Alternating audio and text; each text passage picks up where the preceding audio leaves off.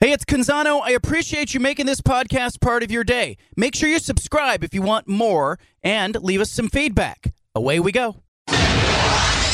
Initialize sequence. Welcome to The Baldcast, a production of John Canzano's Bald-Faced Truth. BFFT. From the Pac West Center in downtown Portland, presented by High Caliber Millwrights. In for John Canzano, here's Judah Newby with The Bald-Faced Truth. Happy Friday, everybody. Welcome in. Bald-Faced Truth. Judah Newby in for John Canzano once again. 503-417-7575, the phone number. We'll talk a lot of college football and NFL today, as always. Mariners back in action tonight as well. 14-game win streak. Division rival in Seattle.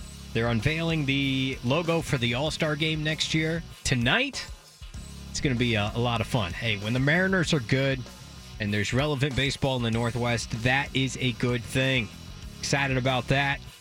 Talk a little bit about that matchup with Houston and a lot more. Stephen Vaughn, Sean McPherson in the house as well. Was thinking about this on my way in. I've got a lot of Pac-12 thoughts again today. The latest in expansion and the latest in the future of the conference. Is there a partnership with the ACC forming on the horizon? You know, what would that look like? Who would that benefit? And what does the Pac-12 losing USC and UCLA, what does that mean for Dan Lanning's future at Oregon? What does that mean for Jonathan Smith's future at Oregon State? Two different barometers, to be sure, but I think both head coaches are impacted in different ways by the departure of two of the Blue Bloods from the conference for the Big Ten. We'll dig into that a little bit, talk about what is at stake for the Rose Bowl as well. But I was coming in, you know, it's mid to late July. I think it's still vacation season, certainly for people around the radio station. You know, JC out. He'll be back again Monday ahead of the ramp up to Pac-12 Media Day next Friday.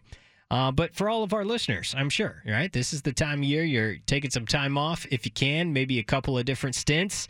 You know, the road back to school, the back-to-school push is going to be coming here if it's not already in your department store of choice or on Amazon or wherever you go. Were you guys that way? Did you guys ever do the back-to-school, like, clothes rush, like going to Target, going to Old Navy or whatever, and Walmart, getting all the clothes, getting ready for a new school year? Yeah, it just wasn't necessarily clothes. It's more just like the supplies. Like you get the school supply list after you go check the school and see what teacher you get. You know, your name's on the list. Like we were a big school. I was a big school supply guy. I always liked to get the sports pencils. That was my go-to. Like the number 2 pencils with the logo brand? Yeah. I was all over that. Yeah, I love that. Those are my go-to all the way. The amount of anxiety I used to get as a kid just going into like a Fred Meyer or Target and just seeing like all the back-to-school stuff and just thinking, man, summer's almost over. Yeah. I don't think it's usually an August thing, so it's not like right now. But yeah, I used to really hold on and savor my summers because it was never a good feeling when school returned. Yeah, you got to savor the time while it's here. And that's part of it. Is like they're moving up, you know, these dates for back to school. You know, there's Black Friday in July stuff, right? There's like Christmas in July stuff. Like the marketing's gotten out of control. So I was starting to seeing back to school stuff like in June before school was even being let out. I was like, what are you talking about? Like that's a little quick. I'm with you. It's more of an August thing, but yeah, the sports branded pencils, the number 2 pencils with your favorite sports team logo, or you could get the batch of like the entire NFL or you know your favorite college teams. I was into that in a big way, but I was a little bit weird growing up for a number of reasons. But one of them was, you know, when I was a little guy, I didn't really use those pencils to write.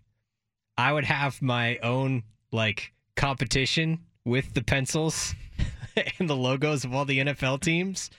And we had this pillow growing up, like this big triangular shaped pillow, aptly called a wedge pillow. I don't know if these are a thing, but this, you know, in that house I had growing up, we had a big wedge pillow. It was like, you know, 18 inches, maybe 2 feet high, you know, in terms of like the outer part of it, and then it would, you know, angle down, and you could roll pencils down it, And that's what I did. I would go to Walmart. I kid you not. I would go to Walmart and make sure I bought the latest pack of number 2 sports pencils with whatever, were the updated logos or versions. I would go home and, nerd out by taking a fistful of pencils, putting them on the top of the wedge, and just like releasing them all at the same time. And they would roll down and they would collide, and I'd make all these sound effects as if it was an actual football game. And then I'd look and see what pencil was like, pointing the furthest ahead. And whatever pencil that was, that team won, whether it was the Dolphins pencil, the 49ers pencil, the Packers pencil.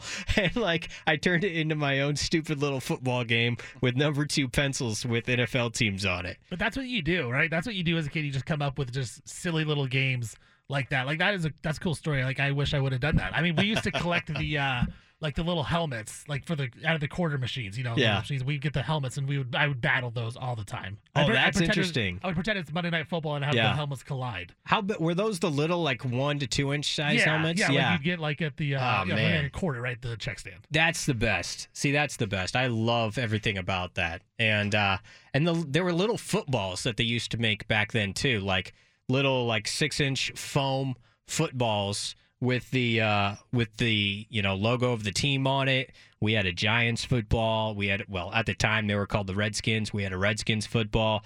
We had a Buccaneers with the old Buccaneers logo football.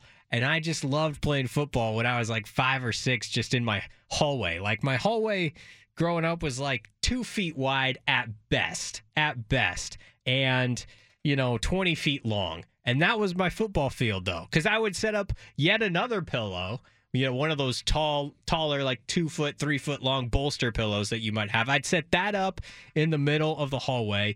I would put blankets on it and maybe some stuffed animals on it and a little football on it. And then I would just go pass rush that thing and blow it up and pretend I was Cortez Kennedy. That's how I spent my childhood. That is awesome. Yeah, so I had an older brother. What we would do is we would set up like 2 lawn chairs in the backyard, and we'd separate them, and then we'd have like a line to throw behind and then a line as a defender. Yeah. And you would just throw to one chair to the other. If it hit the chair, it was a first down. If the chair caught it and it stayed in the chair, 20 yards, but you could also sneak it if you wanted to. So we were playing one-on-one football with chairs as our receivers. We did that for hours in the summertime. See, that's great imagination. Did you do anything like that, Sean? Because you're in a younger generation than us by, 10 years or so. What was imaginative playing like for you? Because that's one of my things now. And Steven, you're a parent of 7 and 5, so 7 and 3, yeah. 7 and 3. Wow. So their imaginative playing is a lot different than what ours was probably. But like my guess is, kids' imaginations these days probably manifest a little bit more in video games and stuff like that. It's more like they're watching YouTube and it has to be on YouTube to find it. Right, like if I see a video on YouTube, like, oh, that might be cool, like then I'll try it. But if it's not on YouTube, I'm not gonna try it. Right. Whereas, growing up for me, like, I know John talks about this, and it's not as old school as I think he thinks it is. But like, I knew my friends' home phone numbers. I knew all of them. I called them up, and we'd meet down at the elementary school during the summertime, and would play literally whatever game. And like, I'm a '90s baby. Like, we did that in the '90s. Does that still happen? Did you do stuff like that, Sean? Yeah, like that organic, just getting together with friends and playing? Like, I don't know. I don't want to be old guy on the lawn because I don't think I'm there yet. But I do wonder if kids are doing that in the summertime these days. And like that's some of my best memories of summer. I hope so. And, I've worked as a camp counselor not this summer, but the last 4 summers before this one. And kids still, I think, every once in a while it saddens me to see someone on their phone, like a little kid on their phone, or playing with some kind of game when we're playing games the entire time. But for the most part, like, kids were really locked in on basketball or football or flag football, that is, and soccer and all sorts of different games. So I know I did that growing up, and I, like you said, knew the home phone numbers. So I don't think that's too much past my time. Yeah. But yeah, it's just the best memories of just calling up the neighbors. Used to go over, like, I was really lucky. I grew up in a cul-de-sac with all sorts of kids my age, and I would just go and knock on their door, and the parents would answer, and I would just be like, hey, can this person play? And then we'd go and play some basketball, or we'd go to the school and we'd toss the football around, or we'd go ride our longboards around, something like that. Yeah, see, that's the best. Yeah, that's cool because we have a neighbor as well who is the same age as my oldest son, Lincoln. They're 7. They were in the same first grade class. And, like, it took, like, halfway through the year to finally realize, oh, you're my neighbor. Like, we live right next to you. And so, like, Oh, wow. So now, like, lately, you know, during the summertime, you know, she'll come over, knock on their door, be like, hey, can Lincoln play? Or Lincoln will go over there, knock on their door, they'll play basketball. And, you know, she's a really good athlete. So, you know, it's a really actually good competition between the two. But, like, they like to play outside and stuff. And, like, we did 4th of July with them, just spur of the moment. Didn't even plan it, but it just happened where we were both out there. So, yeah, no, that's cool So to you've hear. been neighbors for a while, but you just found out? Well, like me and my wife knew, but like the kids, like they just, Right, they, there you go. they're so oblivious to these type Yeah. of things. They don't figure it out. And then Yeah. they finally figured it out. And they're like, you know, by the end of the year, they're planning what they're going to do after school at school. They're like, oh, I'm going to play with Layla after school. Okay, Yeah. that's cool. Perfect. Go knock on her door then. Yeah. See, that's great. You know, to have the neighbor friends around, you know, that you can play with is a huge plus. And yeah, man, that's what summertime was all about for me. And they used to have, you know, at the public elementary school nearby in McMinnville where I grew up, they would offer like free breakfast and lunches a couple days a week during the summertime to kids. You know, regardless if you went to that school or not, like in the summertime, like they would have, you know, breakfasts and like cereals and stuff and oatmeal and different things. And then you would have breakfast and then you would play in the schoolyard and then you'd go back and you'd have free lunch and you'd play some more in the schoolyard. And like, there's your day. And you play a little basketball, play a little baseball. I'm like, man, like I forgot about how, you know, fun that was for me as like a 6, 7, 8-year-old kid. And then, of course, I was playing Little League Baseball too and probably picking berries with my family in the middle of the day. There's your summertime. Throw in a little vacation, blink of an eye later, it's school season again. But that's what it's all about. I'm not, my kid is almost 1 at this point, so we're still a ways away from having her, you know, play out in the neighborhood with knocking on friends. knocking on random doors. Knocking on random doors. Although she has grown so fast, it's pretty crazy. They do that. Like, and I hear that baby girls can grow like really tall, really fast. You know, even more so than boys. Like by the time they're in kindergarten, first grade, second grade, and then the boys shoot up in middle school and high school and later. But I'm thinking my daughter, she might be into basketball or something. We're just starting to like throw the ball back and forth to one another, like toss it underhand, her little toy balls, and like pass it back and forth, and like she gets a kick out of that. So that's cool. Yeah, looking forward to that. But it did make me wonder. You know, I was as I was driving in today, I was like, man, is the summertime experience for kids different now than it was for me? Probably. How much more different is it? You know, I also had caps on how much video games I could play, you know, how much computer time I could get. I resented my mom for that so much because I was like, that is so not fair. You know, I was only allowed to simulate 6 Madden games this hour. I got to be able to do more than that in franchise mode. Yeah. But at the I same gotta get time, to at least free agency. I gotta get to free agency. Although I will admit too, like I was pretty creative with my Madden, you know, franchise modes, or create a player mode for me. So like during the draft, do you create backstories for the players? Because I always do that. Dude, I definitely did. Yeah. I'm like, oh, this guy went to LSU. Yeah, you know, he was a top 5-star prospect come to LSU. Then he struggled. That's why he's a 5th round pick. Yes, exactly. You have to give him the backstory. You got to do the backstory. Yes. My thing was Madden, I think it was 2006 on the computer, and I created a running back that got drafted by Carolina. And this was, I think Marshawn Lynch was in college, but I didn't really know a ton of Marshawn. This was, Reggie Bush was in college, so this was before Marshawn Lynch was a household name. But my guy looked exactly like Marshawn. We're talking like, and bigger actually. Dreads, visor. Yeah. You know, 6'2", just buff. 225, ran a 4.2. Of course. You know, and his name was Rashawn Woods. That's close to pretty good name. Yeah, that's close to a lot of names out there. Yeah, Robert Woods. In fact, I'm pretty sure there was another Rashawn Woods in the game that I didn't know of. But I was like, what's a badass name? How about Rashawn Woods? Yeah, you took that approach. I used to create a player mostly on NCAA football, those games, Road to Glory.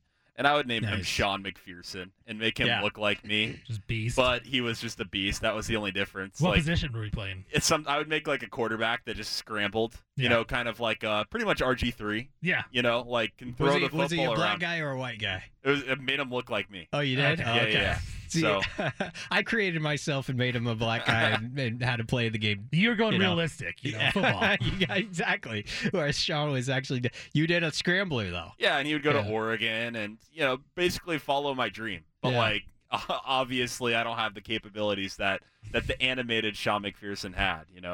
As much as I would have liked to No, win you the turned Heisman. out to a long distance runner. Yeah, instead. exactly. Yeah. As much as I would have enjoyed winning the Heisman. Wait, and where'd you go to going number college in this one? one. Oregon. You went to Yeah, Oregon. yeah. Okay. I basically just it was kind of like a fantasy for me. Yeah. Creating You this always road wanted to Oregon. go to Oregon, Yeah. and you ended up there. Yeah, only school I ever applied to. Oh, wow. Yeah. And you didn't do J school or anything, just business. Couldn't make up my mind. Decided to be a business major. by Probably a default. smart choice. Because Maybe. look, you ended up in media anyway. I'm a business major, yeah. I mean, And your dream was always to play college ball. I always wanted to be in the NCAA tournament, but I wasn't good enough, unfortunately. Couldn't get to D1. But You're a speaking big of, guy. You surprised me with how big you are. I see you walking around the hallway, and I'm like, dude, this guy, like, I'm like I don't 6'2", wanna- 6'3". Yeah. I'm Is pretty that tall. right? Yeah. But yeah, I no, don't speaking want of to the take you video on in games- the low block. I know that you'd move me around. Well, yeah, now I can't really move, but yeah, I could definitely beast you down low. But back in the day, I had a really good, really quick first explosive step. That was my thing. I was actually really athletic back in the day, but I've kind of stopped doing things now that I'm older and have kids. But back to the video game thing and the NCAA tournament, me and my buddy, College Hoops 2K7 and 2K8, we would print out the bracket for the NCAA tournament, and we would play literally every single game and do our own NCAA tournament bracket, like during school. Like You could do that. You could put the teams Well- in manually to the. Well, we would just do exhibition games, and we Oh, would, yeah, I and so we gotcha, would track yeah. down the progress of the bracket, and then we would write down the stats of the MVPs of the game, and then we would choose our final, first and second team all tournaments at the end of the bracket. That's great, man. Because we just didn't want to go to school. We're like, yeah, I don't want to go back to college right now. Let's go play video games. We just play video games for hours. Man, that is the best. The college football game, and isn't it coming back? The football game It next is coming year back, yeah. or something like that. Yeah, I don't know exactly Come when, back. but maybe not. I don't think next year, maybe the year after. You'd hope 2024. so with NIL, right? There's no reason for them to not have that game anymore. Oh no, yeah, it's a big deal. Like people are excited. I'm excited for it, Yeah. even though I don't really have a game console at the moment.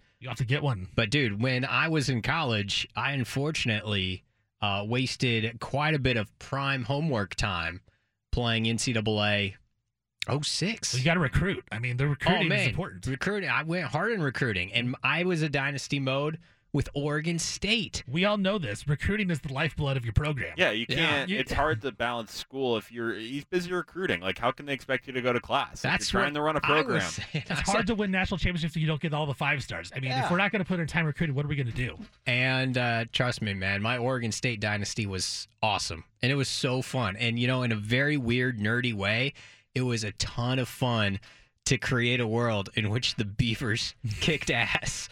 And just, we were great. Now, I did find that if I played it on pro mode, which was like level 2 or whatever, like I could still win pretty much every game, but it's a competitive game. Then the very next mode, like Heisman mode, they made it impossible. Like you can't win at Heisman mode. I don't know what it was maybe it was the console or something, but I was like, man, this is stupid. Like same I'm with out the here All losing Madden, to yeah. Wazoo. Like all Madden mode. I remember my buddy, he texted me at 2:30 in the morning, and he actually called me, and he said, I just fumbled 3 straight times in a row, 3 straight snaps, and he literally broke his controller and never played again. Yeah. It was like Madden 07. That's hilarious. The best part, though, of course, is the soundtrack. The best video game soundtracks. We could do an entire segment on that. NCAA 06 is up there for me. I still love hear that soundtrack. songs. I'll still hear songs like, where do I know that's Madden? Oh, yep. I know it from Madden. Madden 2003. In fact, in my bump music folder, which we haven't played this week, but we can. I'll play it. It's pretty much all from Madden 03 or NCAA 06. Some Alien Ant Farm in there, some Bubba Sparks, Ooh. a little bit of everything. So maybe we'll have some fun with that coming back.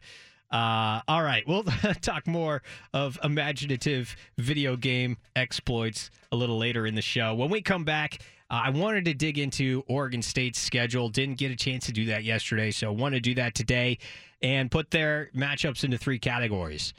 Should win, probably lose, and toss up. We did the same thing with the Ducks yesterday and had some disagreements on a couple of those games. We'll do so again with the Beavers coming up.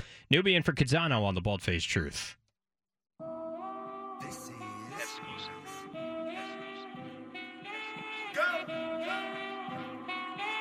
Back to the Bald-Faced Truth with John Canzano on 750 The Game. All the way up. I'm all the way up. I'm all the way up. Nothing can stop me. I'm all the way up.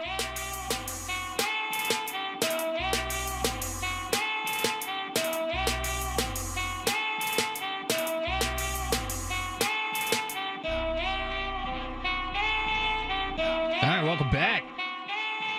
Yeah, a little different. You wouldn't catch JC playing that. I know that. He's got his different stuff rocking at Camp Exceptional this week. He'll be back in the chair on Monday on the Bald-Faced Truth. Judah Newby in for John Canzano today. Yesterday, we went through the Oregon Ducks schedule and grouped a bunch of games into should wins, probably lose, and toss-ups. And if you're a Duck fan, you know, obviously you got to feel pretty good that you're going into a year where there's just one game on the current schedule, the 12-game schedule. That's a probably lose, and that's your first game. And that's against the team that literally won the title last year. So everything else for Oregon is a should win or a toss-up. And yesterday we debated a couple of those games, like the road game at Washington State. Is that a toss-up game or is that a should-win game? I put it in the should-win category. You know, I think Oregon should be able to take care of business there. But later in the year, a road game at Cal, I put that in the toss-up category. And maybe you could do, you know, one of the other on that. Like, right, hey, you split the Wazoo and the Cal road games.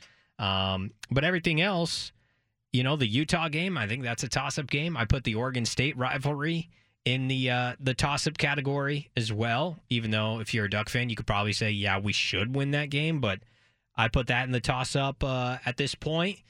And when it's all said and done, the Ducks win total is at 8.5, and it's a stay away for me.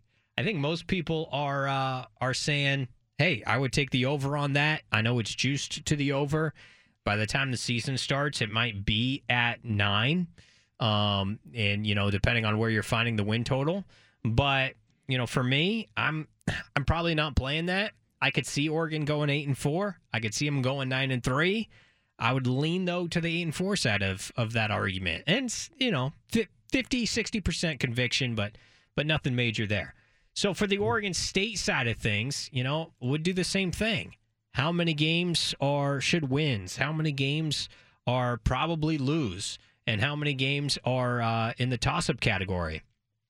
And for me, I put, and keep in mind, their win total at 5.5, which is, they always put Beaver win totals too low because they don't really get a lot of action on the Beavers, frankly. But if you had the over on Beaver win totals the last 2 years, you're a winner. So I would probably do the same thing again this year. But in the should-win category, I have at Fresno State versus Montana State versus Washington State versus Colorado and versus Cal. So, Fresno State, that is the Week 2 game on the road. Their Week 1 game against Boise State at Reser Stadium is a toss-up for me. Their home game late September with USC is a toss-up for me. The road game at Stanford is a toss-up. At Washington is a toss-up. At Arizona State is a toss-up. And versus Oregon is a toss-up. And the one game that they probably lose, and it's just one that I have on here, is at Utah. And there you go, you know? Is any of that, does that sound reasonable, Steven and Sean? I've got 5 in the should wins. And 1, 2, 3, 4, 5, 6 in the toss-ups. I think, and that's kind of a cop-out. It's like, man, I could put every game in the toss-up, really, with the Beavers, because pretty much every game is between 0 and 7 points on the point spread, and you'd be stunned at how many times they're a touchdown underdog and they go down and win the thing, like look good, and then how many times they're a field goal favorite and they lose. now, Jim, does this change your mind at all? I'm looking right now at betonline.ag.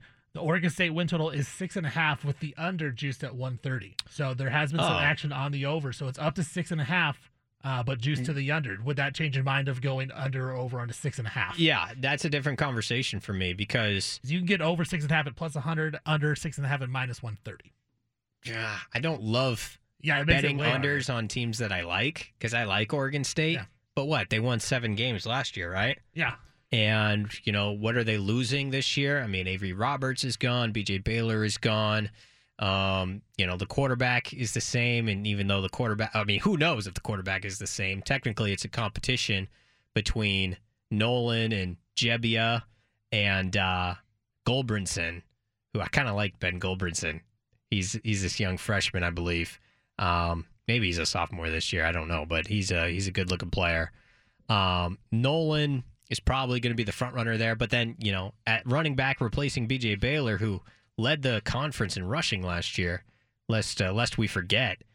And that offensive line for Oregon State, obviously it's a strong unit. Finalist for the Joe Moore Award last year, given to the best offensive line unit in the country.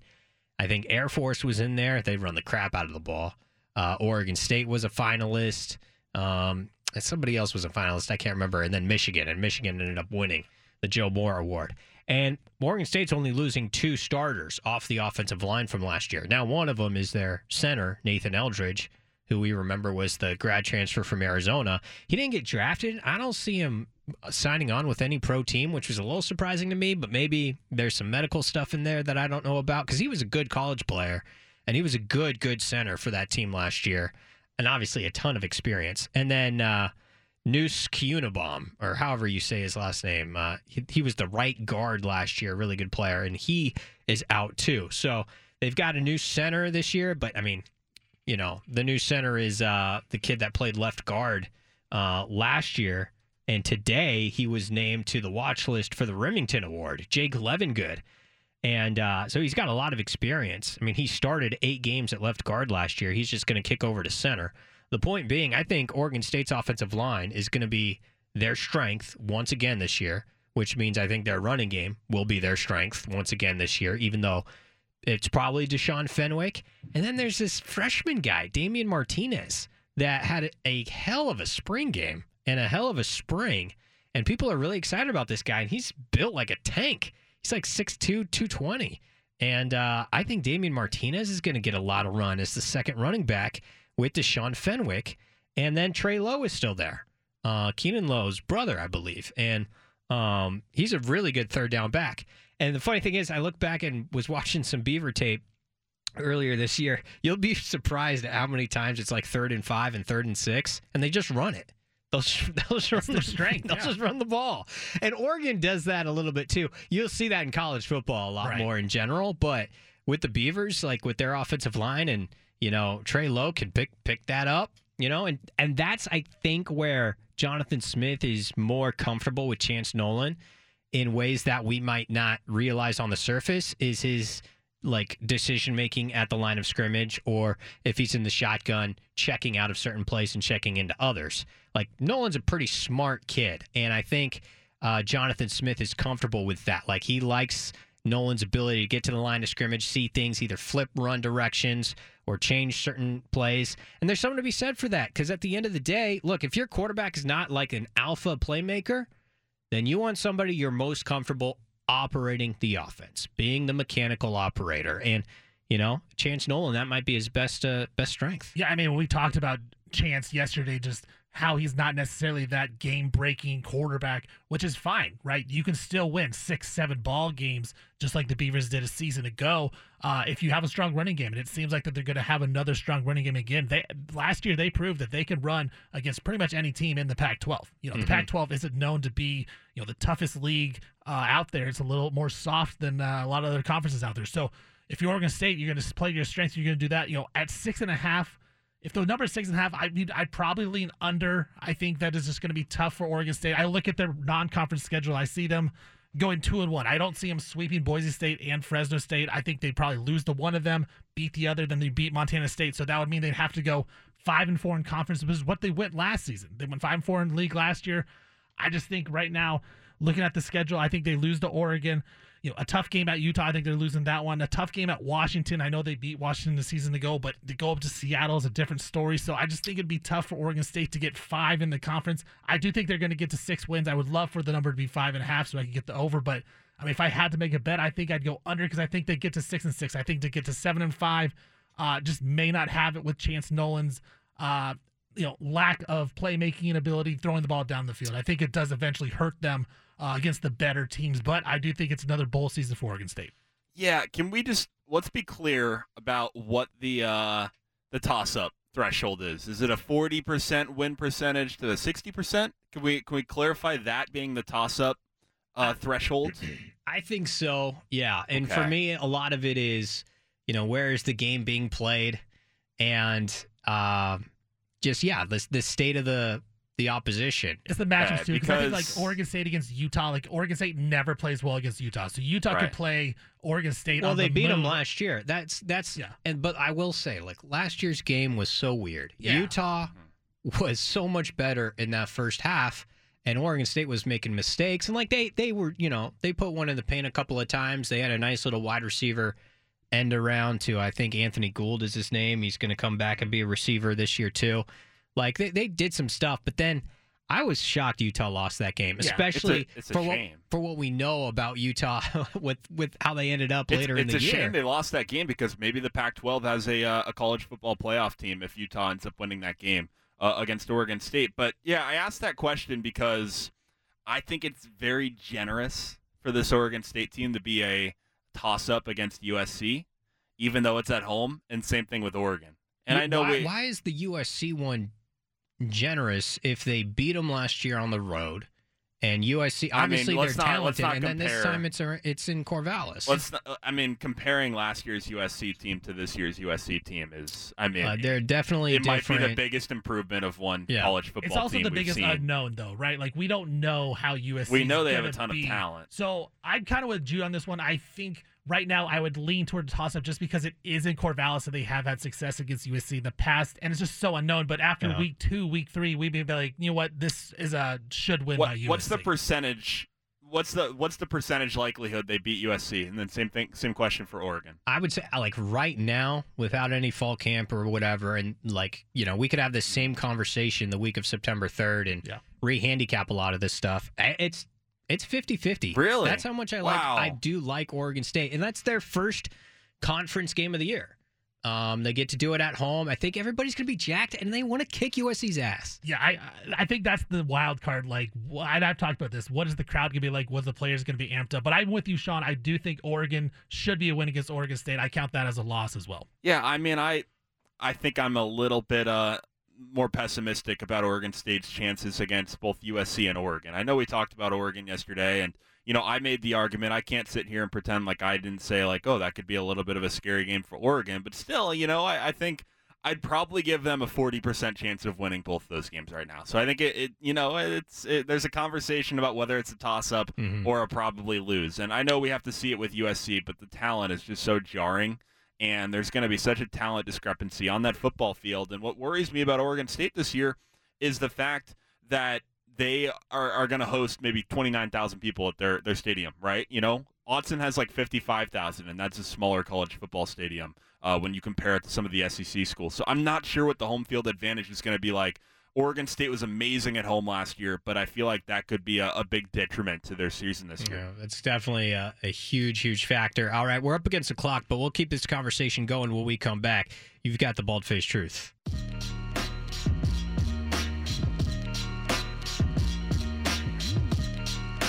Back to the Bald-Faced Truth with John Canzano on 750 The Game.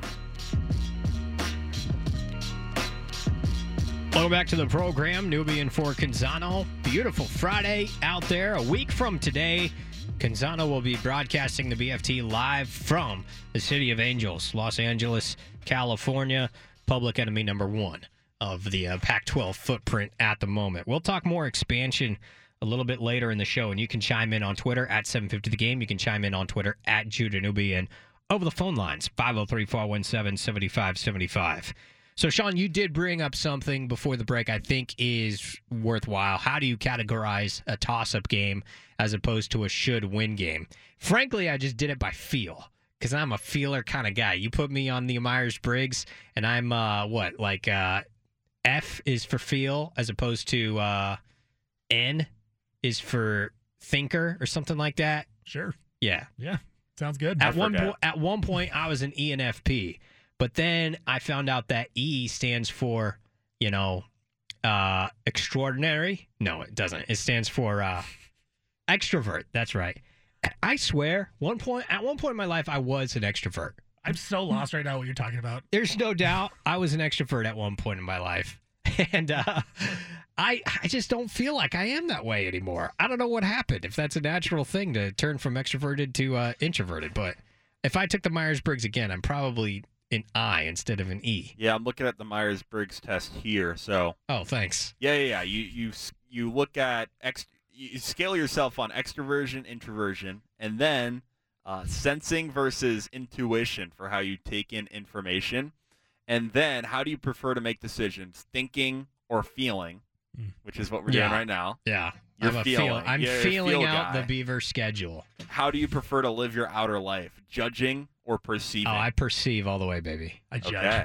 I'm a judger. You're a judger? So I with judge those people. My four wife's things, a judger, too. I judge people all the time. Yeah, I know you do. I like to feel them out. It's more my thing. I don't give them a chance. What are you, Sean? yeah, I'm a judger. First impression. If y'all don't like you, I don't love like how it. you're like I cringing through that. That's great. No, man, I'm feels. I'm all up in my feels. But it is a good point. Like, what do you consider? And I just told Sean this. I found this stat about the University of Oregon and why. Yesterday, I talked about when they play BYU. I think they should beat them. I think it should be a win and counted in that category.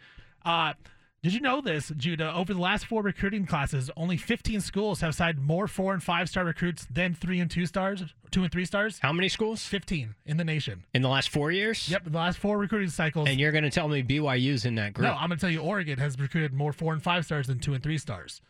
They're the top 50 group. More It's- 4 and 5s than 2s and 3s combined. Yes. It's Alabama, Ohio State, Georgia, Oklahoma, A&M, Texas, Notre Dame, Clemson, LSU, Florida, Penn State, Miami, Auburn, Michigan, Oregon.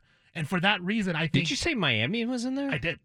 That's interesting. For that reason, I think Oregon should be looked at as that group. And when they play a team like BYU, who is a lesser team coming into Autzen, I think it should be a win. Yes. And maybe that's me having too high of expectations Put it this on way. Oregon. What's the point spread right now? What do you think the point spread is on Well, that you game? you guys said 6 or 7. 7. I said a little higher than that. I said 10, but it'd probably be around 8, I would guess. Let's cut it in half. I mean, it's obviously going to be affected by how Oregon plays against Right. Georgia. And how BYU does. I think 'cause it's their 6.5. schedule. Like right in my head right now, it's 6.5. Like it's not even a full 7. I would lean BYU. They are tough. Yeah. That's the kind of the point with them. They'll probably never be in those recruiting categories that you just mentioned right there. And guess what? Doesn't really matter. Doesn't always matter. They're tough as nails, and if they've got identity and if they've got style, and that's what Kalani has brought there, and that's what makes me nervous about them. But when you say it like that, yeah, it's a game that you should win. And that's right. I think like it's with all the former expectation, national champions. you should win that football game.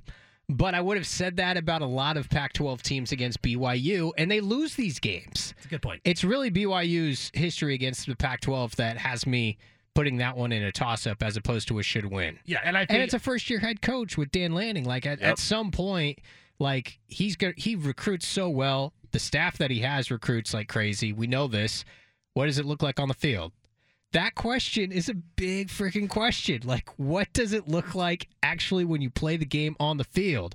Because, Cristobal was the same way. And that guy had Justin Herbert, for crying out loud. And what happened in his first season? Now, I will say, Oregon, they won 10 games a season ago with Cristobal, who we have questioned, is he a good X and O coach? I don't think he's a great X and O coach. I don't think he's a great game manager. I think he makes a lot of emotional decisions. Can Dan Lanning really be worse than that, right? Probably not as a game manager. I don't think he'll be worse, but and so that's my we'll thing. see. As Cristobal got 10 wins with that team, I think Lanning, even if he is just as bad as Cristobal, like they should be right at 9-10 wins. And with that being said, they should beat a team like BYU. Yeah, I could see that. They're also, you could say, Cristobal's first year, and this is what I'm doing in my head. I'm comparing the first years of Cristobal to the first year of Lanning. So I'm comparing 2018 to 2022. I basically am trying to figure out in my head, is Dan Lanning taking over a program right now that is on higher ground than when Cristobal took it over from Willie in 2018? I think you got to say he is. Yes. Yeah. I mean, there's no even Justin though Herbert. you've got Bo Nix playing instead of, Justin Herbert, who in 2018, he was a freshman in 16, so That would have been his Junior year. Junior year, Yeah, but he had 2 seasons he with missed Cristobal. he missed half the year in 17 Sophomore, with the Collarbone. injury. Yep. So we didn't really know that. In 17 was a terrible year. What didn't they win? Did they end up winning 4 games in Willie's year that year? I mean, obviously They it was made a 'cause- bowl game. Well, not in 17. They made a bowl game in 17. Oh, they did. They got crushed by Boise State. Oh, you're right. Sorry, yeah, So it was that a was decent year. That It was the Vegas. slightly Excited above about the 500. Vegas Bowl. You're Exactly. right. So they won 4 games in 16. Then they got to the Vegas Bowl in 17. That was a weird game, man. And then, That was- speaking of weird games, 2018, the Red Box Bowl. And, The final score is something along the lines of like 7-6. You are correct. Awful. Yeah. Awful game. But I will say, just going off all of this is why the Duck schedule is so interesting at the start, because they play Georgia, who's awesome, and then BYU, who we all can agree is awesome no matter what I'm saying about it.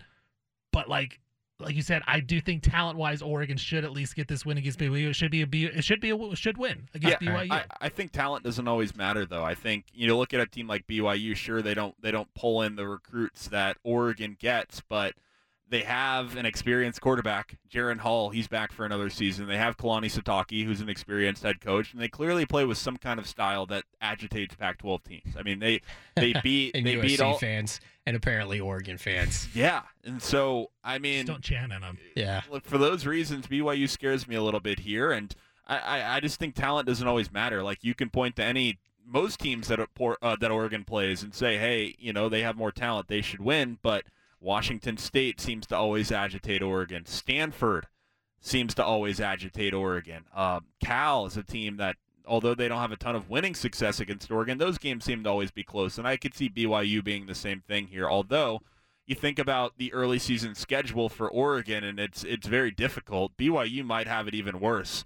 South Florida week 1, and then Baylor week 2. So no Georgia's in there, but man, that's 2 good teams. Yeah. Like, there's no They've got Eastern a tough as Washington. nail schedule. And we mentioned it yesterday, though. Like, Phil Steele still thinks it's a 9 or 10 win team. Yeah, Right. South Florida's not very crazy. good. They're double-digit favorites on the road against South Florida. Okay, Okay. because South Florida is usually a pretty good program. Which, by the way, I mean, Charlie Strong was there. He's not anymore because he's on Cristobal's staff now Oh wow. down in Miami. Cristobal's got.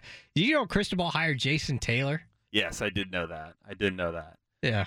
Jeff Scott is the South And I was Florida like, did head Jason coach. Taylor go to the U? And I'm looking, I was like, no, he didn't. He's a He, Dolphin. Akron. he went to Akron. Jason Taylor was a 3rd-round pick. BYU, 12-point Future Hall of favorites. Famer. 12-point favorites at South Florida week 1. BYU, 12-point favorite at USF. Yes. How many week 1 lines do you got? I got them all. All right, we're going through these suckers because I gotta get the juices flowing with some of It's these fun. point spreads, man. good. But I think BYU Oregon at this point would be like, I would say it's Oregon 6.5 without having seen these guys yet, and I would lean BYU to cover the number on the road, like Oregon to win the game, Yeah. But when you say it that way, it's hard for me to put that in a should win category. If I'm like, I think the road dog's a live one. You're probably right. If it was 6.5, I think I'd probably take the Ducks. If it's 7.5, 8, I might lean to BYU. Yeah. But Well, those are key numbers, Yes. as we know. Exactly. All right, we'll come back. Big Splash and Hour 2 still ahead on the BFT.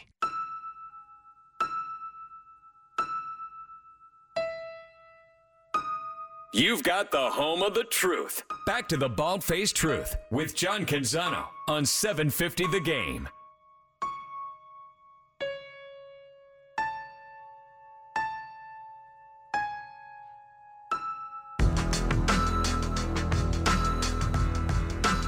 All right, welcome back to the program. Nubian for Canzano. John will be back Monday. Big week of shows coming on Monday. Tomorrow will be 6 weeks away from September 3rd. September 3rd is when the Ducks play the Bulldogs. September 3rd is when the Beavers play the Broncos. And I probably should just mention, we were talking about the win totals with Oregon State. Where would you lean on 5.5? Probably to the over. Where would you lean on 6.5? Which apparently is where it's inflated in the last week or so.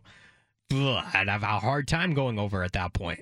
But to me, it really comes down to the opener. And I don't want to put too much on that opener. But if you're talking win totals, like so much of this comes down to if you beat Boise State and Fresno State. I put Fresno State in the should win for Oregon State, even though it's on the road, because they lose Jake Haener, they lose their head coach, Kalen DeBoer. You know, am I overlooking Fresno State by putting that in the should win for the Beavers? I just feel like it's a classic Oregon State spot to split those games. And that's just a feel thing. If you beat Boise, then you lose to Fresno. And if they that lose would, to that would Boise, they suck. beat Fresno. The thing is, and I said this going into the bowl game with Utah State, 3 straight Mountain West opponents for the Beavers, right? Mm-hmm. And Utah State, I cannot explain that one. I can't explain that one. Beavers looked so good in the first 2 minutes, and then the rest of the way just weren't there. Coming up against it, let's knock out the big splash. This is The one thing you absolutely need to know today. Look at it. Where? Down there. Must be. The Big Splash. One time for Jeremy Pruitt, huh? Tennessee knows what it's up against as the NCAA presented a notice of allegations to the university. The NCAA lists 18 violations and almost $60,000 of cash or gifts that were provided to volunteer players and their families by Jeremy Pruitt, Jeremy Pruitt's wife, and numerous coaches, recruiting staff, and at least one booster. 51-page document published earlier today. They're in trouble. BFT. From the Pac West Center in downtown Portland, presented by High Caliber Millwrights. In for John Canzano, here's Judah Newby with the bald-faced truth. Give me your expectations for Oregon and Oregon State this year. 503-417-7575. Expectations for the Beavers should probably be just get to another bowl game. Make it 2 straight years. 6 wins will get that done. Expectations for the Ducks? I don't really know. You know, part of me wants to put a win number on it, and then another part of me is like, it's year 1 under a new coach. Like, really, you're just laying the groundwork to build a program going forward. You like how I said that? I did. So you're just building a program, and you're trying to, build it year over year. So why put a win total on it? All right, keep in mind that this year is the first year that the Pac-12 is doing away with North Division champ against South Division champ in the Pac-12 championship game this year.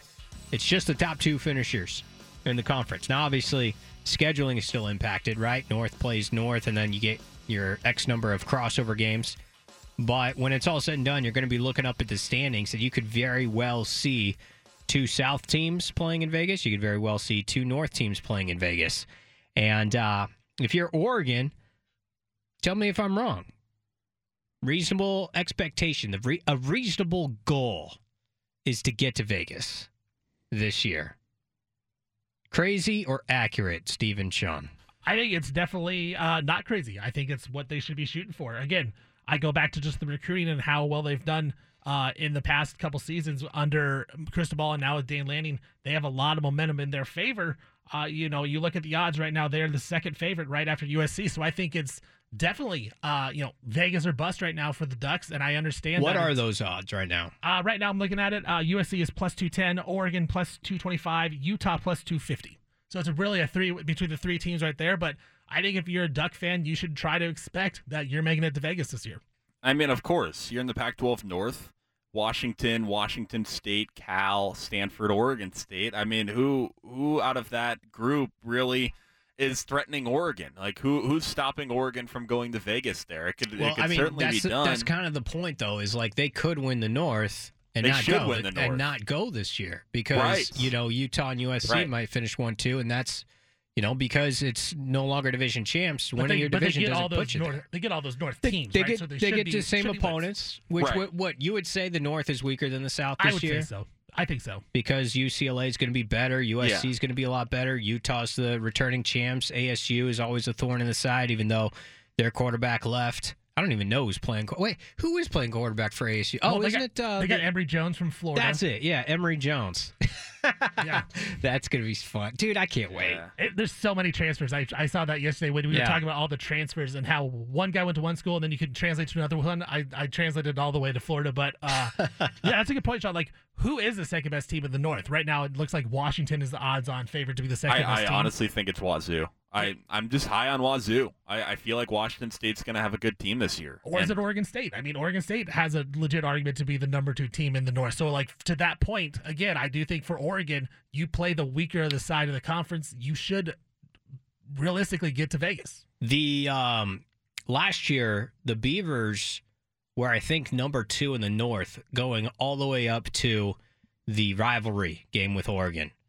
And I'll have to dial up the standings, but because when it's all said and done, I'm not sure if Wazoo ended up being the number 2 team because they, crushed Washington in the rivalry game the day before. Wasn't that it? Like the Beavers still had an outside shot to win the Pac-12. Yeah, they had a shot to win the North if Washington beat Washington State in the Apple Cup the day before. Right, and instead then they beat Oregon. Yeah, so and they beat Oregon, right? But so, I mean, realistically, Judah, like, Oregon State could be the number 2 team in the North. Yeah, but Sean, you Could like be. Wazoo, and what is that? Mostly a Jake Dickert thing, or are you also high on Cameron Ward in that offense? I'm high on Cameron Ward and just the offensive prowess that they have year by year. The air raid offense, it's super effective, and I'm just a believer in Washington State. I really like what they did under Jake Dickert. As soon as they got Rolovich out of there, they started rolling last year, and I think that they're going to carry that momentum into this season, and I think they're going to be a tough draw for Oregon. And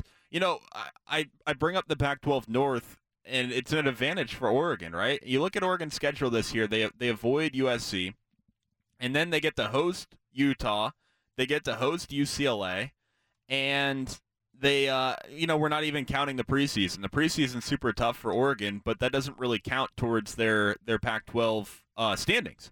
So I look at Oregon's Pac-12 schedule, and I think it's very advantageous.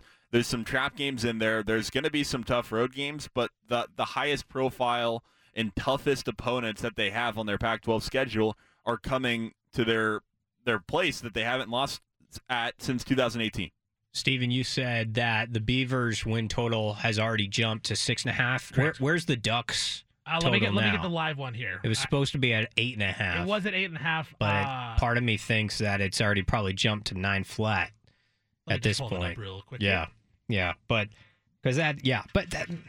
how much stock do you put in the fact that it's a first-year coach and first-year staff, first-year OC, full-fledged play caller in Kenny Dillingham? Like, I want to think it's all going to be fine. Like, they know what they're doing, but I know there's going to be growing pains. Like, you can buy into the hype with these guys as recruiters all you want, and you should. The talent's going to be there, but I know there's going to be on the field growing pains. It happens every year, especially with a first-year head coach. Like, I don't know if I can immediately write in 9-3 with that. Yeah, I mean, that seems ambitious when I know one of those is a loss in week 1. I mean, as a Duck fan, you have to hope that you get all those out in the first 3 games, right? That is a good thing that you're going to play some good teams in your non-conference. Hopefully you get some of the chemistry things out of that way and you can get your chemistry rolling for the Pac-12 season. Judah, it is 8.5, but is juiced way to the over. Over 8.5 is minus 155, under plus 125. So juiced way high on the over. So if you really like 8.5, you got to bite the bullet, and you got to get it now. You got to pay a little bit for it. Right. But you got to get it now. If you want to get a better price and just wait for 9, because you think this team could win 10 games anyway, then wait and get a better value at 9. If it's you like the under, just wait until it goes up even higher. But I hate betting unders with teams that I'm interested in. I will bet unders, no question. It's one of the least sexy things about me.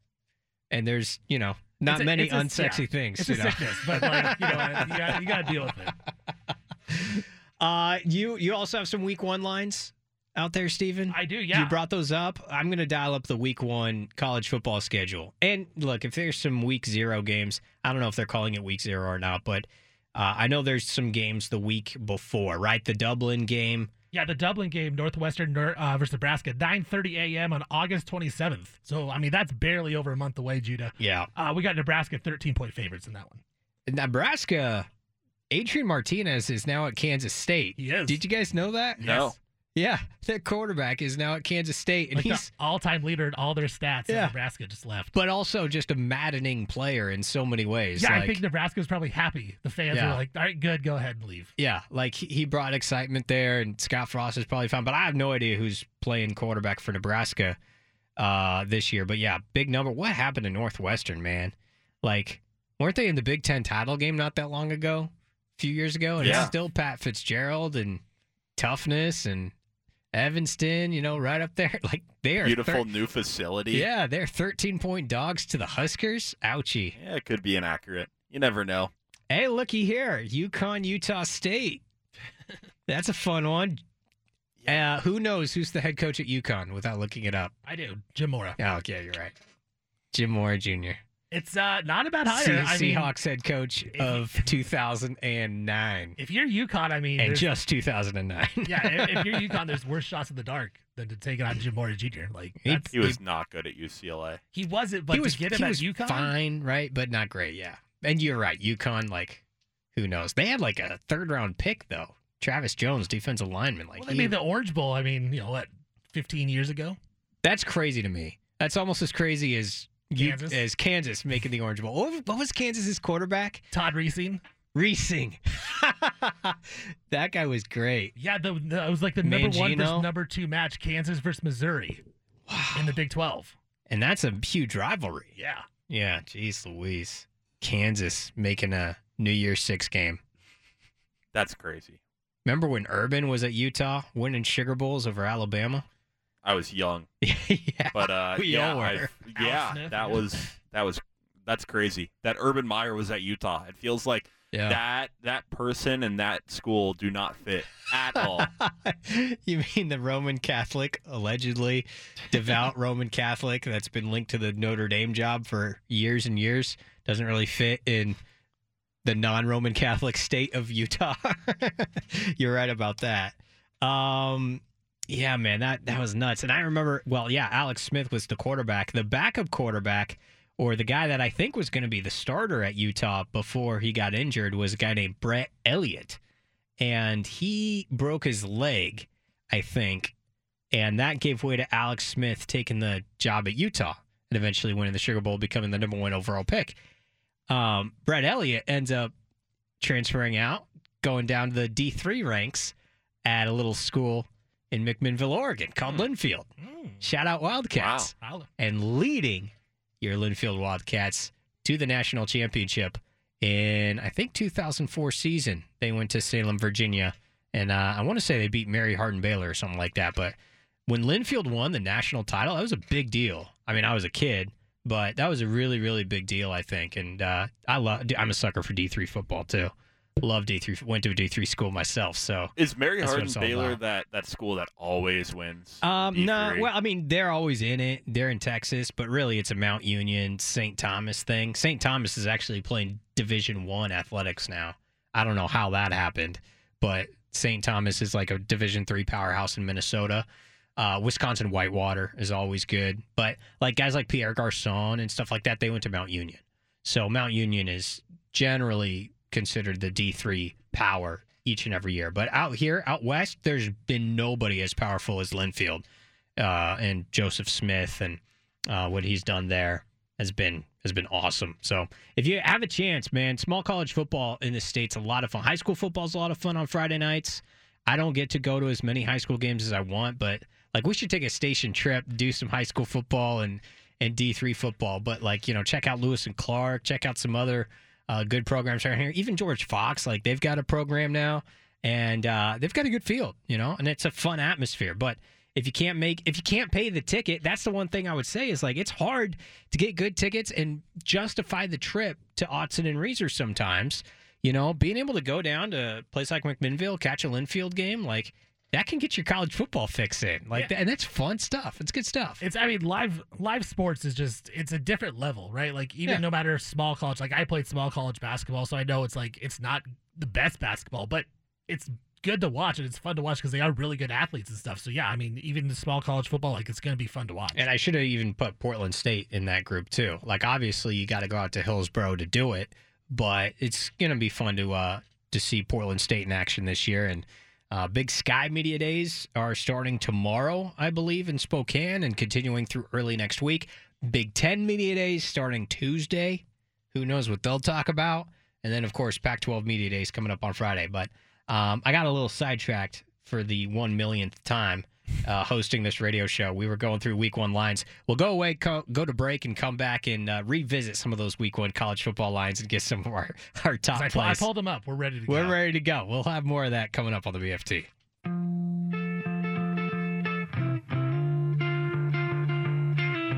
Back to the Bald-Faced Truth with John Canzano on 750 The Game.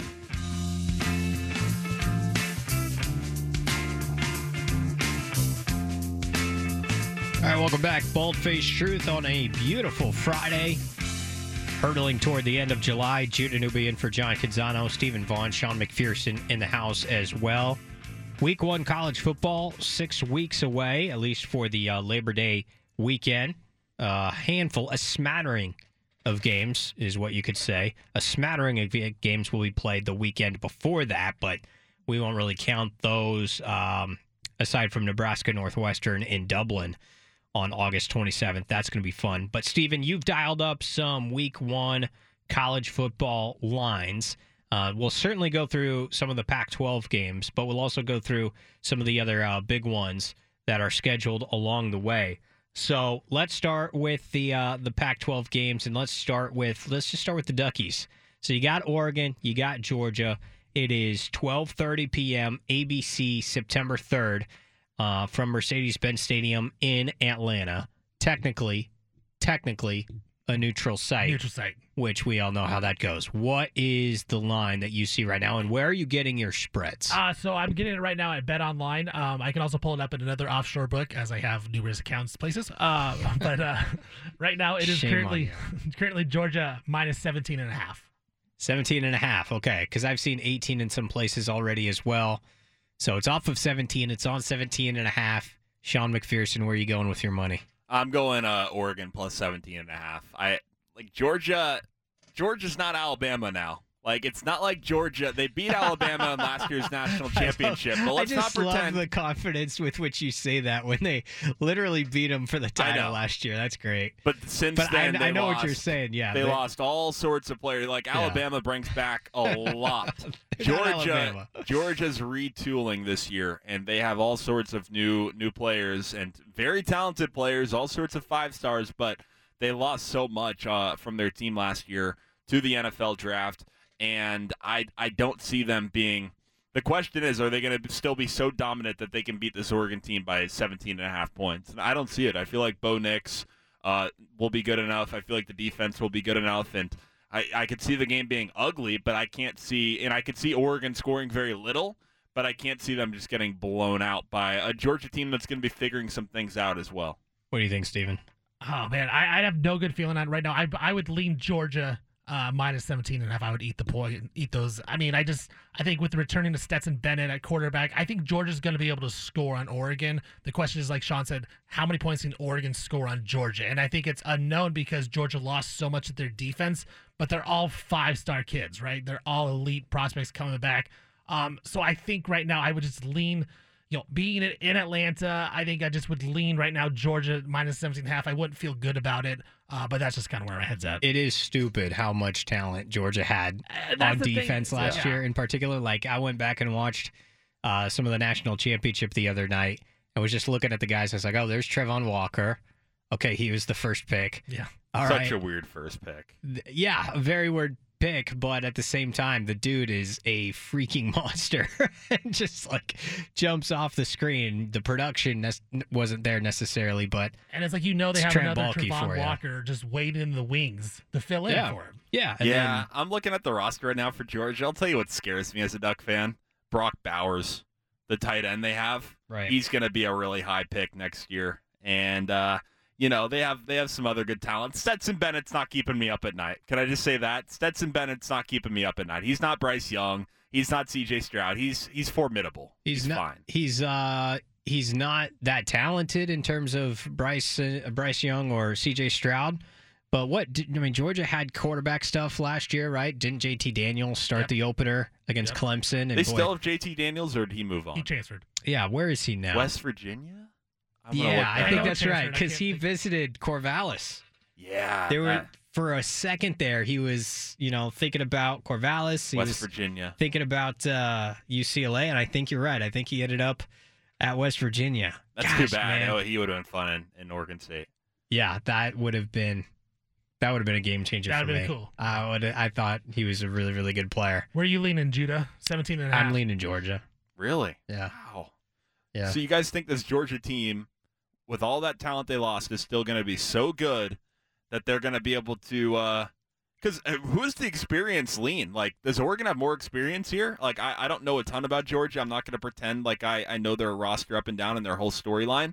But it feels like they lost more than Oregon did, and yet they're going to beat Oregon by 20 points here? Well, they definitely lost more than Oregon. That is for sure. I just think, no one lost more high-end talent right. than Georgia, but same coach, same quarterback in Atlanta, and they're still going to be nasty on defense. Dan Lanning's first game as a head coach. At least Dan Lanning. When the emotion wears off a little bit and you get into that third quarter, like, here's my thing. If I were to kind of actually bet this game, and I don't think you can parlay props with point spreads, but I think Georgia gets a pick 6 and covers the number. Yeah, you can do that. Same you know game what parlay. I mean? Like, that's kind of the way I see it going, is like there's a fumble, scoop and score, or there's a pick 6 that Georgia's defense gets in the second half at some point that makes that number hard to cover. And for Oregon, I mean, I don't know. Like, Dan Lanning knows that Georgia defense better than anybody. He'll have to be in Kenny Dillingham's ear, and I'm sure they are already, on what is the best strategy to attack that defense. And that Georgia defense, like, I don't know a ton about them either, but I'm looking at their returning starters, and you've got Nolan Smith, who played a huge role in the championship game last year. He is their jack linebacker, if you will. Keely Ringo, he's the one that had that game-sealing interception. He's a funny-looking player in terms of, like, his profile. It doesn't scream, oh, that's a corner. He's a pretty stocky guy, but he's back. He'll be one of their starting corners. Christopher Smith as well. He's a senior strong safety. So those three guys, are big. But then the defensive line for Georgia is all new. Michael Williams is a freshman, 6'5", 270. Jalen Carter, sophomore, 6'3", 310 at nose tackle. And Warren Brinson, 6'4", 305 at the other D tackle. I just look at that and I say, you know what? It sounds weird, but Oregon's strength probably still is their offensive line, given the number of guys returning.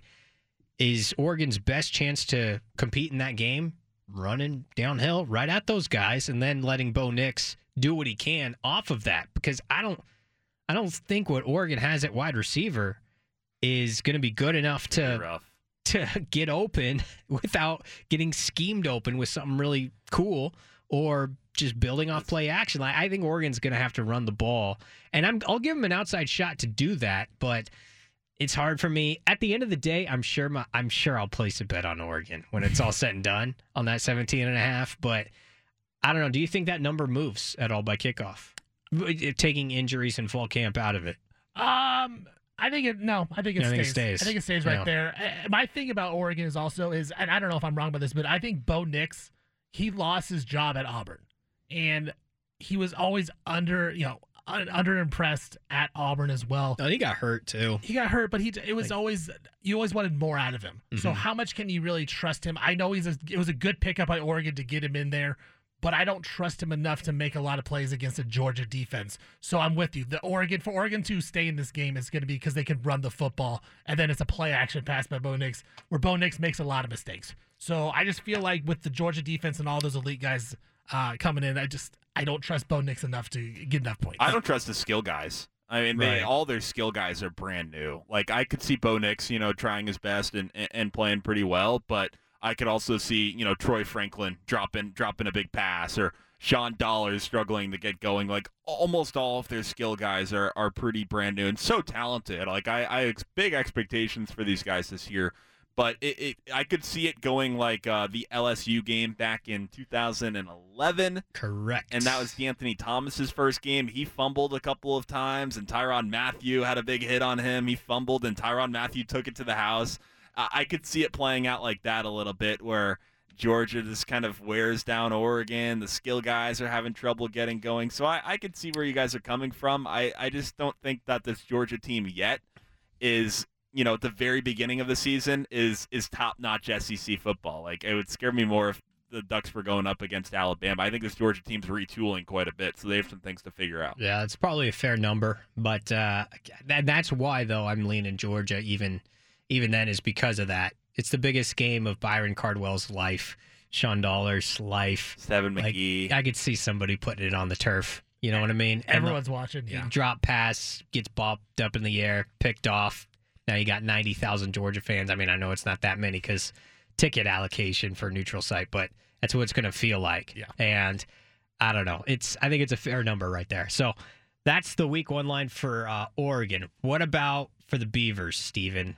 Beavers, Boise State. This is a hell of a football game. Oh, yeah. This is in Corvallis at Regent Stadium right now. Oregon State is 3.5-point favorites over the Boise State Broncos. I'm not touching it. Yeah. I am not touching that either. I don't know, man. And I said this before. I think they're going to split the games with them and Fresno State. I have no good feeling on it because I'm with you. Like, what are we going to get out of Chance Nolan? It's not going to be great, but it's not going to be terrible. And I know the running game's going to be fine, but Boise State always has that offense. Hank Bachmeier is back at quarterback. Yeah, for like the 11th year. Yeah, but he can sling it around. How's Oregon State defense going to hold up? That is just an unknown, man. And so I would be more comfortable betting on week 2 when they play Fresno State, knowing the result of this week 1 game. Yeah, I actually have more questions about Oregon State defensively than offensively. And it's going to be the first full year for Trent Bray as defensive coordinator. And the Beavers are returning a lot of guys that you'll recognize. Obviously, Jaden Grant is back for his 5th or 6th year with the program, and he's a really good player. I don't know what his NFL prospects are. I know Elijah Molden, who has similar local ties, and West Lynn, right? They went to school together. And we saw Alex the other day at the golf tournament, and Elijah is one of those players who had just great technique, but he's a small guy coming out of UW, ends up being a 3rd-round pick of the Titans and getting a ton of run last year as a nickel corner right out of the gate. Does Jaden Grant have that type of path forward for himself? I don't think so. I think Elijah's a better prospect, and that's probably why Jaden is coming back to play at Oregon State. But you watch some of the tape from last year, like Jaden Grant is an incredible player, instinctual player. The interception that he had in the Purdue game, I think didn't they run like a fake punt and then go down the field and Jaden picked it off? Yeah. And it was crazy looking.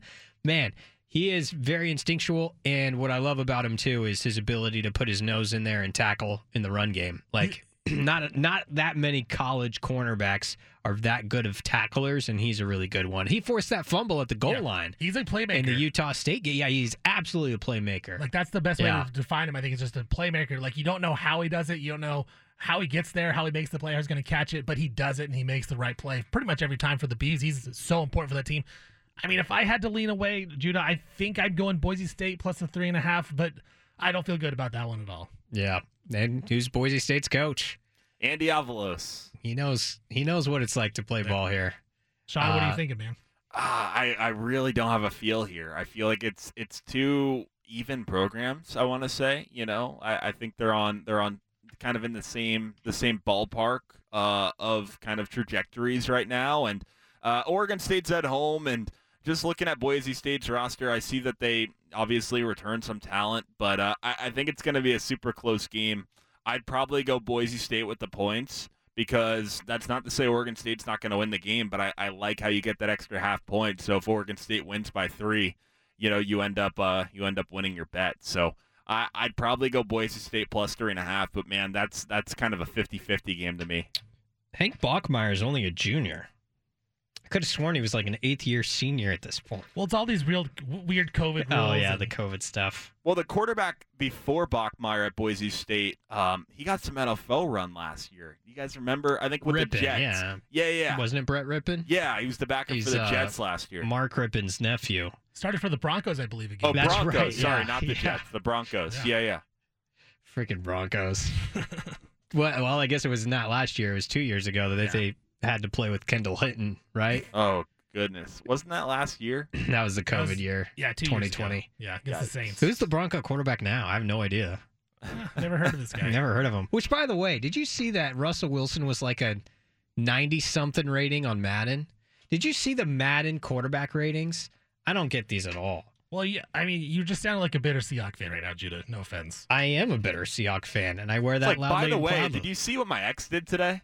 Yeah, jeez. Did you see what was up with that? Did you see him and Sierra at the ESPYs? Jeez. Yeah, geez, seriously. No, Tom so miserable. Oh no, he's an 87. He's an 87. Okay, So I that's see fair. Brady 97, Rodgers 96, okay, Mahomes 95. I love Come on Tom now. Brady. I love Tom Brady. He is not a 97. He's over Rodgers and Mahomes. Josh Allen No. 92. He's No. Joe definitely Burrow not the best 90. quarterback. Prescott over Herbert. Come on now. Prescott 89 and Herbie 88. Lamar Jackson, Russell Wilson, Russell Matt and Lamar Stafford. 87 and Matt Stafford 85. I'd put Stafford higher than 85. Brady is like a 93 in my book at this point of his career. Not a 97. That is way too much GOAT respect. Like, we're talking pure talent at this point, okay? We're not talking about, who do you want in one game? Like, Brady's going to be up there, but he's not the I'll tell most you what, talented, though. most skilled quarterback in the league right now. Even though he can put up those numbers, like Rodgers is better, Mahomes is better. Allen is like even with Brady for me, probably. He was And a obviously- 99 last year, Brady. Brady, But that's like, just for stupid. for actual Madden users, like, he's not fun to use at all. He can't move. He can throw the ball, but he's not a fun quarterback to use in the actual I video. haven't played an updated Madden game in forever. Have you guys played Madden Yeah. recently? Yeah, I think yeah. the The new last stuff? Madden game I have has Gronk on the cover. So I'm an owner of Madden 21, so I or think 22, 17 was the last newest one. So Xbox or what? What are you doing? PS4. PS4? Man, I'm so behind with this stuff. Maybe we can go hang out at Sean's place and play some Madden over Yeah. the weekend. I'm down. All right. We'll go away. We'll come back. More week one college football lines and more of my Russell Wilson slander coming up on the BFT.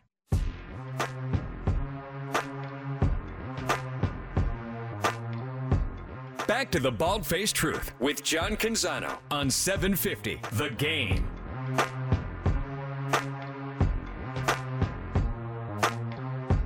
Little Tekanina.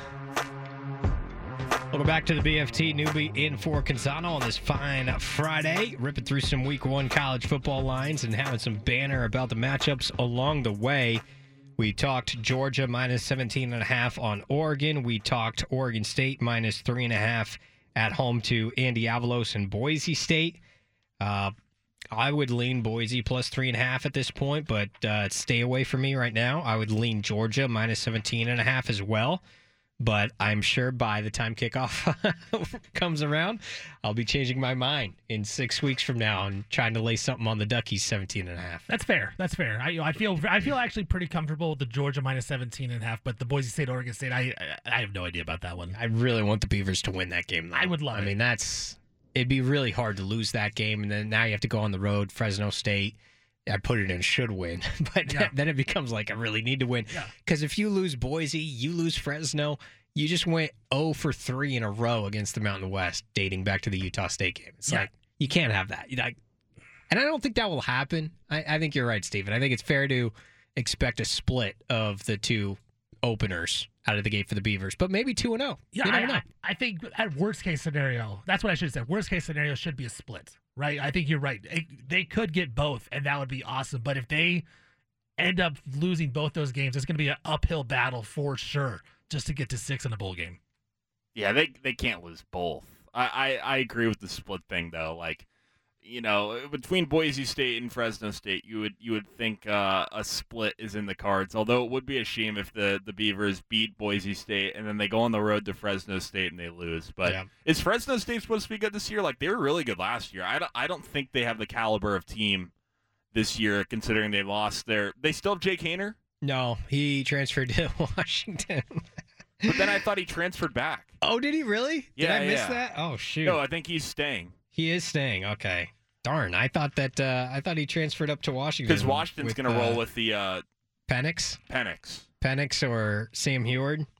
Yeah. Boy, they've been waiting on Sam Heward for a decade, it feels like. Yeah, it does look like you are right, Sean. Jake Haener is Oh, Jake back at Hayner's Fresno back. State. Well, my gosh. Yeah, I could see that. So 1-1. Yeah, I so agree. he- I he think they're was going to just- split. He was just named Mountain West preseason offensive player of the year. Okay. So that will be a tough matchup I for take Oregon it back. State, Yeah, right? that's a toss-up game for me now. That's no longer a should win. That team almost beat Oregon, and then they beat UCLA on the road.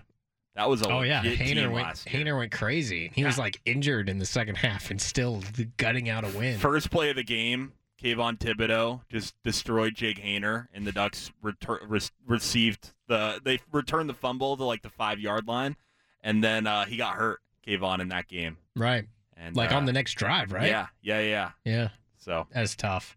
I think Oregon, though, even without Kayvon, their D-line is going to be pretty good. I think because of Tosh as well, Tosh Lupoy, the defensive coordinator, who's a great recruiter, but he's been coaching D-line in the NFL the last few years too. I think Brandon Dorless is in for a big year. They got a transfer from Washington to play on the interior. I think he's going to be good. And Popo Almovai, he's still there. He was like a second teamer, or I think he was an honorable mention last year. He'll be a good player. So I don't know. Obviously, it's probably going to be some kind of like 3-4 type of defense.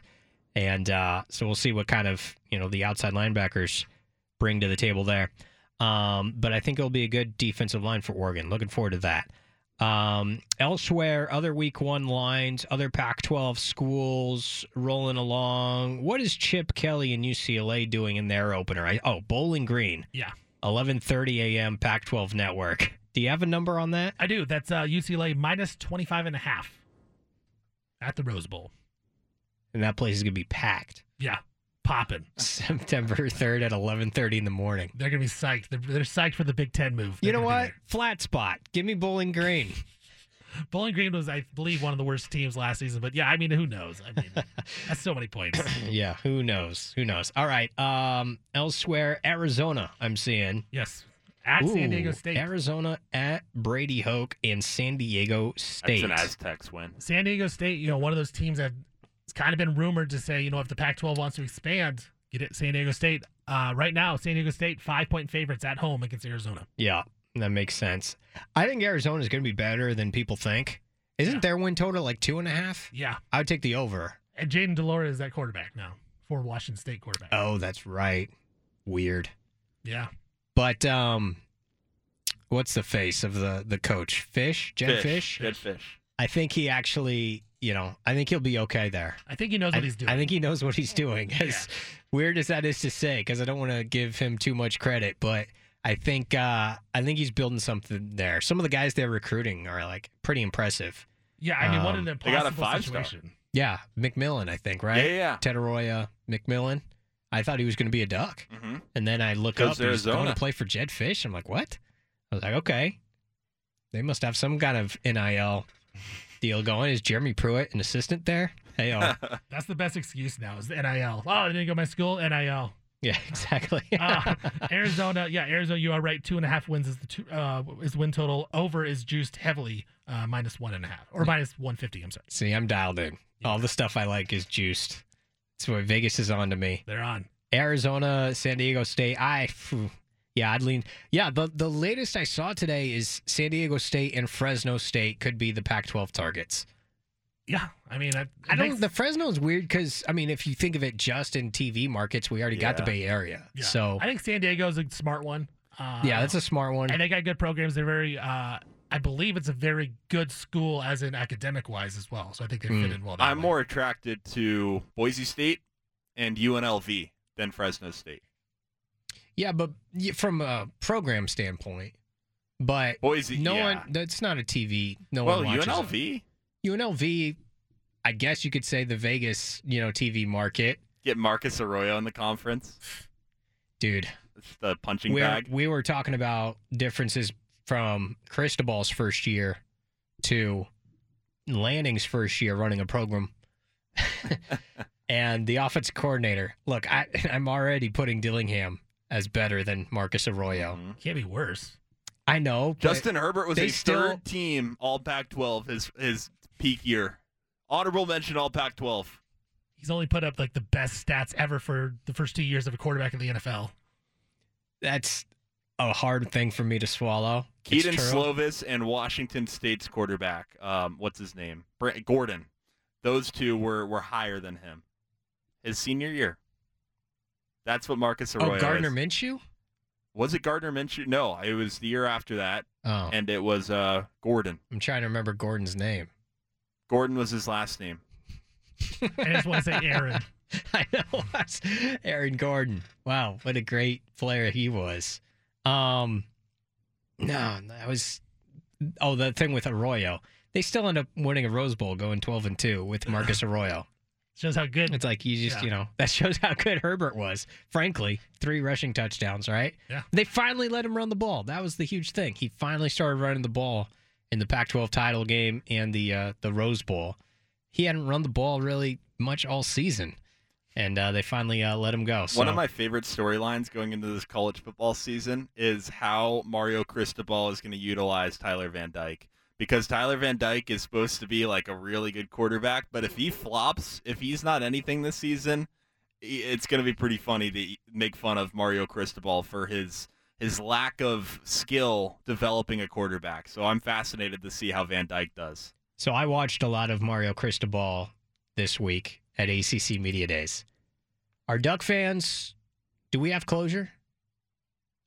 Are you rooting for Mario Cristobal at Miami? Not like vociferously, but like, are you pulling for him? Because everyone rooted against Taggart. Oh, yeah. I mean, That was literally so dirty. It was like your Duck fans' favorite teams, Oregon, and then whoever's playing Florida State. Those are your favorite teams. Yeah, no. And I'm that not- was fun as hell. Yeah. When there was a tailspin. And then a little heartbreaking because you knew, like, the guy wanted one thing in life, and that was to coach Florida State. And they sucked. I'm not going to be rooting for Mario Cristobal. Are you rooting against him? Yeah, I'll be rooting against Miami. I will be. I'm kind of hoping they're good. I think they'll be good. I think they will be, and I think they're going to be consistent with the offseason they've had and the trajectory they're on. Like, I think they're going to be a good program, but that's going to be the reason that I'm going to be rooting against them. Like, I don't know. I'm going to be rooting like the USC, Texas A&M, Miami's. Like, they feel like programs that have been kind of artificially built this offseason with NIL and transfer portal. That's Miami's kind of in that category. You're with 23 USC. and you're just an old school red ass. Yeah. I don't know. I kind coming of from feel a Duck fan where Phil Knight buys everything too. Yeah. Well, this has been a long time coming. Yeah, exactly. Oregon's been building this thing for a while. Miami's been dysfunctional. Miami literally was flirting with Mario Cristobal while they had a head coach in Manny Diaz. And that's dysfunction at its finest. It was and yet highly they're gonna dysfunctional. they're a Yes. top 10 program all of a sudden. Yeah. They're not a team I'll be rooting for. Yeah. Mario That's Cristobal interesting. seems like a good guy though. Well, you would know him. I mean, we all covered him. I think you could say he's a I good think guy. he handled, for the most part, his departure with class. The fact that he was on the show, I thought, I remember listening to that interview. Who does that? That was sweet. But at the same time, he kept it hidden for a while, and they played that Utah game. Obviously, it was already kind of a done deal. The media, he didn't handle it great with the media. So there was parts that I thought he didn't do the best. So we talked about him retiring the turnover chain yesterday. The ACC is also scrapping the division system, not this year, but next year, and going into like 3 different pods of 5, I think they're doing, which is kind of weird. But Cristobal was asked about that, and he kind of compared it to what he just came from with Oregon. He was like, look, man, like winning the North meant something when we were at Oregon. This is Cristobal. Well, it seems like a potentially effective model. When they run the numbers, it seems like over the years there's not much difference of what would have been a division model versus a non-division model. It's weird. I've just spent 5 years at a place where you had to win your division before you advanced, and it meant a lot. It meant a lot to programs. So that adjustment and what it means, I'm not sure yet. It seems like the results for the most part end up being the same. So I think that'll have to run its course and take a couple-year cohort to figure out exactly, all right, how does that really impact what we're trying to do? It was just interesting that he's like, look, like winning the North meant something. That was our first goal every single year, was to win the North. And I'm just trying to think off the top of my head, you didn't win it in 18, but you won it in 19. You technically somehow won it in 20. Won it last year. Good for you, Husky fans. And then you won it last year. Somehow won the North again last year. So they won it just about every year, except for one, that Cristobal was the head coach here. 5 years of Dan Lanning, do you think, I mean, that's 4 years for Cristobal as a head coach and then 1 year as an assistant. But if you give me 5 years of Dan Lanning, how often is Oregon winning the North? Well, it's different now, right? Because winning the North doesn't mean as much because it's the top 2 teams in the championship It game. doesn't. Yeah, it doesn't. But for And the next 5 frankly, years, who knows if the Pac-12 is going to be a thing here? Yeah. pretty soon. Yeah, I think 4 out of the next 5 years, Oregon will be the best team in the Pac-12 North based on the other programs. I'd give Dan Lanning that for sure. Kick that around a little bit more coming up in a moment on the BFT.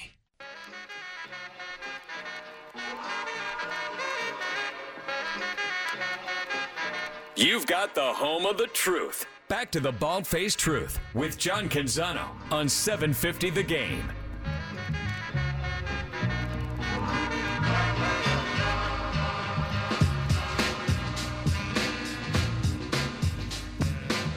Speaking of video game soundtracks, who's got it? They reminisce over you. Yes. It's a great song. Which game? Oh, I know the song. I don't know which game really? this is from. Yeah. Oh man, I would have no idea what this song is. Oh, if it's it- a classic hip-hop song. All I know it's from a game. I can't think of what it is. Oh, it's NBA Street Volume 2. That's right. V2, NBA Street. Classic this song. Is a classic song? Yeah. I took a hip-hop history class, and this was one I What? learned. I learned all about like, this Okay. classic No, I'm song. just kidding. This is definitely a classic. Yeah. What's hip hop at Oregon like? Hip-hop at Oregon? Like, what do you mean? Did you take the class at Oregon? Yeah. Oh, okay. It was a yeah. hip-hop What's that- history. It was awesome. What was that class like? Oh, it was just like every week. Like we started in like the 1950s, and we learned about like the origins of hip hop, and then every week we kind of got further and further, and it took us into modern hip hop. Did you have to freestyle rap in front of No. the class at any point? That's No. your grade. Never had to do Isn't that. how good it is? If you had to, how would you do? Oh, I couldn't rap, man. I would let you write it out beforehand. I would give you like an hour to write out whatever you need. Yeah, then like I could write like a decent rap, but like me performing it would be the cringiest thing ever. How many bars could you get? Yeah. How many bars? If you give me Do an you hour, even rap, bro? Dude, bars. you give Do me you an do hour, bars? I'll come up with a verse. But It's gonna Friday. be the cringiest thing. It's Friday. You got to give me 4 bars. 4-bar Friday. I'm not. You got to give me 4 bars. Dame Dollar. Come on. my Do you cr- guys listen to Dame Dollar? Yeah, No. a little bit. Couple old. I'm too old. songs. Couple songs that He's too I old like for it. from Too old him. for it. Yeah, he's not really my genre. All right, coming up next hour, final hour. Rich Rule.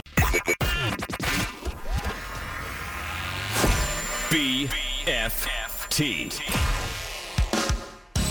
From the Pac West Center in downtown Portland, presented by High Caliber Millwrights. In for John Canzano, here's Judah Newby with the Bald-Faced Truth.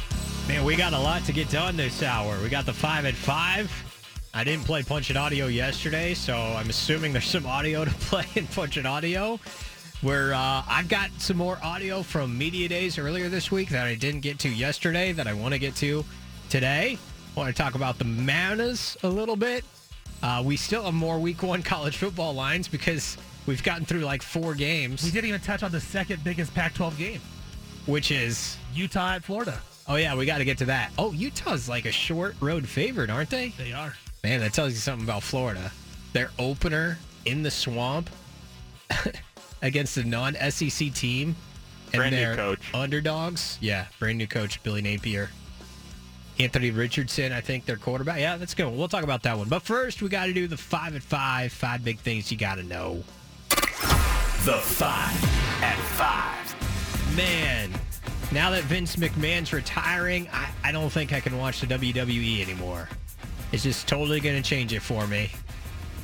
Tongue in cheek. I never was watching WWE, but this is notable. I mean, Vince McMahon's synonymous with professional wrestling. 76 years old, announced that he is retiring. Didn't he? I thought he said he was 77 in his tweet. In his tweet, he said at 77. At 77, but this ESPN story says he's 76. Inflation. Yeah, exactly. He's rounding up. In a news release, the 76-year-old McMahon announced that his daughter, Stephanie, and current WWE president Nick Khan. Is Nick Khan related to Shad Khan? Anybody know? Gotta be. And Shaka. Shaka Khan? Shaka Khan? Yeah. Yeah, that's actually... Shaka Khan. I missed that one at first. Good one. They'll be taking over as CEOs. Stephanie has been acting as interim CEO, and she will also take over as chairwoman. So apparently this announcement comes as a major surprise. McMahon's retirement represents a massive shift in the world of professional wrestling. He's been a fixture since buying WWE from his father in the 1980s. He built it into a billion-dollar brand with worldwide reach. On June 17th, McMahon stepped down from his role as chairman and CEO in the wake of a Wall Street Journal report that revealed a board investigation into a secret $3 million settlement given by McMahon to a former WWE paralegal. So I remember that story came out like a month ago or so, and then so he stepped down as chairman. Now he's just straight up retiring. Yeah, there's been numerous allegations going on after that Wall Street Journal article. So, yeah, I mean, it wasn't like... It was kind of seen that this could happen just because of all the allegations, but, yeah, he's made it official now. This kind of, hot water that he's in, like, I don't want to make light of it. That's one of the least surprising things ever. A guy of his stature and his power in that kind of a sport, like getting in trouble for stuff like that, paying $3 million settlements, it's like... Color me absolutely not shocked at all. Yeah, as a kid who watched WWE, when it was WWF back in the 90s, Attitude Era, I mean, they did some raunchy things. And, so, yeah, it's not surprising that behind the scenes they were doing even raunchier things. So, of the three of us, you were the only one that watched pro wrestling. And look, I'm not going to, bag on it because I know a lot of our listening audience, has some fandom of pro wrestling, even though I understand exactly none of that, except for a Twitter clip every now and then that can be funny. Yeah, there's a Twitter account, 90s WWE, which is really funny to me because that's when I watched it. It does a lot of things you could not do today, that's for sure. Interesting. So Vince McMahon retiring, major shift in the world of professional wrestling. You're welcome. Number 2, the NCAA has charged Tennessee football with 18 level 1 alleged rule violations, the most severe under its rules for impermissible recruiting benefits that totaled about $60,000 paid to prospects and players under former coach Jeremy Pruitt. Among other allegations, Jeremy Pruitt is accused of providing about $9,000 to the mothers of 2 prospects. His wife, Casey, is accused of making 25 cash payments totaling about $12,500 to help a prospect's mother make her car payment. Tennessee, of course, fired Jeremy Pruitt in January 2021 after its own internal investigation into the allegations. And Pruitt issued a response to ESPN today saying, quote, "A lot of this information in the NCAA's report I'm seeing for the first time and still reading through it." Of course. I'd rather not comment a whole lot past that other than to say that I'm looking forward to telling my side of the story somewhere down the road. Well, you might get that chance. Look, part of me wants to say, hey, what is the NCAA doing? Like, they've never had teeth with this stuff for a long time. We still have no clue where Arizona State's situation is with the NCAA. Mark Emmert is leaving next July, finally, but it can't come soon enough. We have no idea what kind of oversight they have with NIL at this point. But in the meantime, here's 18 level 1 violations for a coach who's been fired already over a year ago. Is there a college football program, more of a college football program that does less with more than Tennessee? They seriously haven't been good in forever. And anytime there's any semblance of, oh, they're getting it back on track, this happens. Yeah. Well, I mean, and this is the thing, like Jeremy Pruitt's no longer there, but now is the, and I'm blanking on the coach who's there now. Josh Heupel. Oh, yeah. UCF? Yep. Former Oklahoma quarterback. and he came over, and he was year one last year, Yes. and now They- trying to keep building on it. They were solid. They had a solid season last year. My thing is, though, is like, so what are the penalties going to be? And does the NCAA have justification to give penalties at this point? Like, that's the and thing. when is it going to happen? And man, I just don't understand. There's no congruency with anything the NCAA does anymore. This, to me, is just more egg on the face of Jeremy Pruitt, but I kind of knew that already. Yeah, I hate when they come up with these allegations and they get them, but then they retroactively punish the kids that are there now that had nothing to do with it. The coaching staff that is there now, So like, yeah, it's fine to punish Jeremy Pruitt, but don't punish the kids that are already at Tennessee now that weren't even a part of that program. You should have the chance to like raise NIL money, like to pay off your fines for recruiting or something like that. GoFundMe. Yeah. Like, of course, Oregon would never get in trouble for anything like this, of never. course. But if they did, Lyles. and it's like, oh, yeah, Willie Lyles, exactly. I'd just leave it up to Division Street. Be like, hey, instead of paying recruits NIL deals, we're just paying off debts. We're reorganizing our debt. Chapter 11. All right, number 3 in the 5 at 5, Kyle Lewis back for the Mariners. He'll be in the lineup, hitting 7th, playing right field. He's been out since the end of May when he was hit in the head with a pitch from Jose Urquidy of the Astros. Turns out Jose Urquidy is on the mound tonight for the Astros. Astros and Mariners. Mariners, 14-game win streak, trying to go 15 in a row, match their franchise record set in 2001. 2001, Ichiro was a rookie. He would also end up being MVP. The Mariners would also host the All-Star Game in 2001. Tonight, they are going to unveil the logo for the All-Star Game next year, which they will host. Seattle, 2023.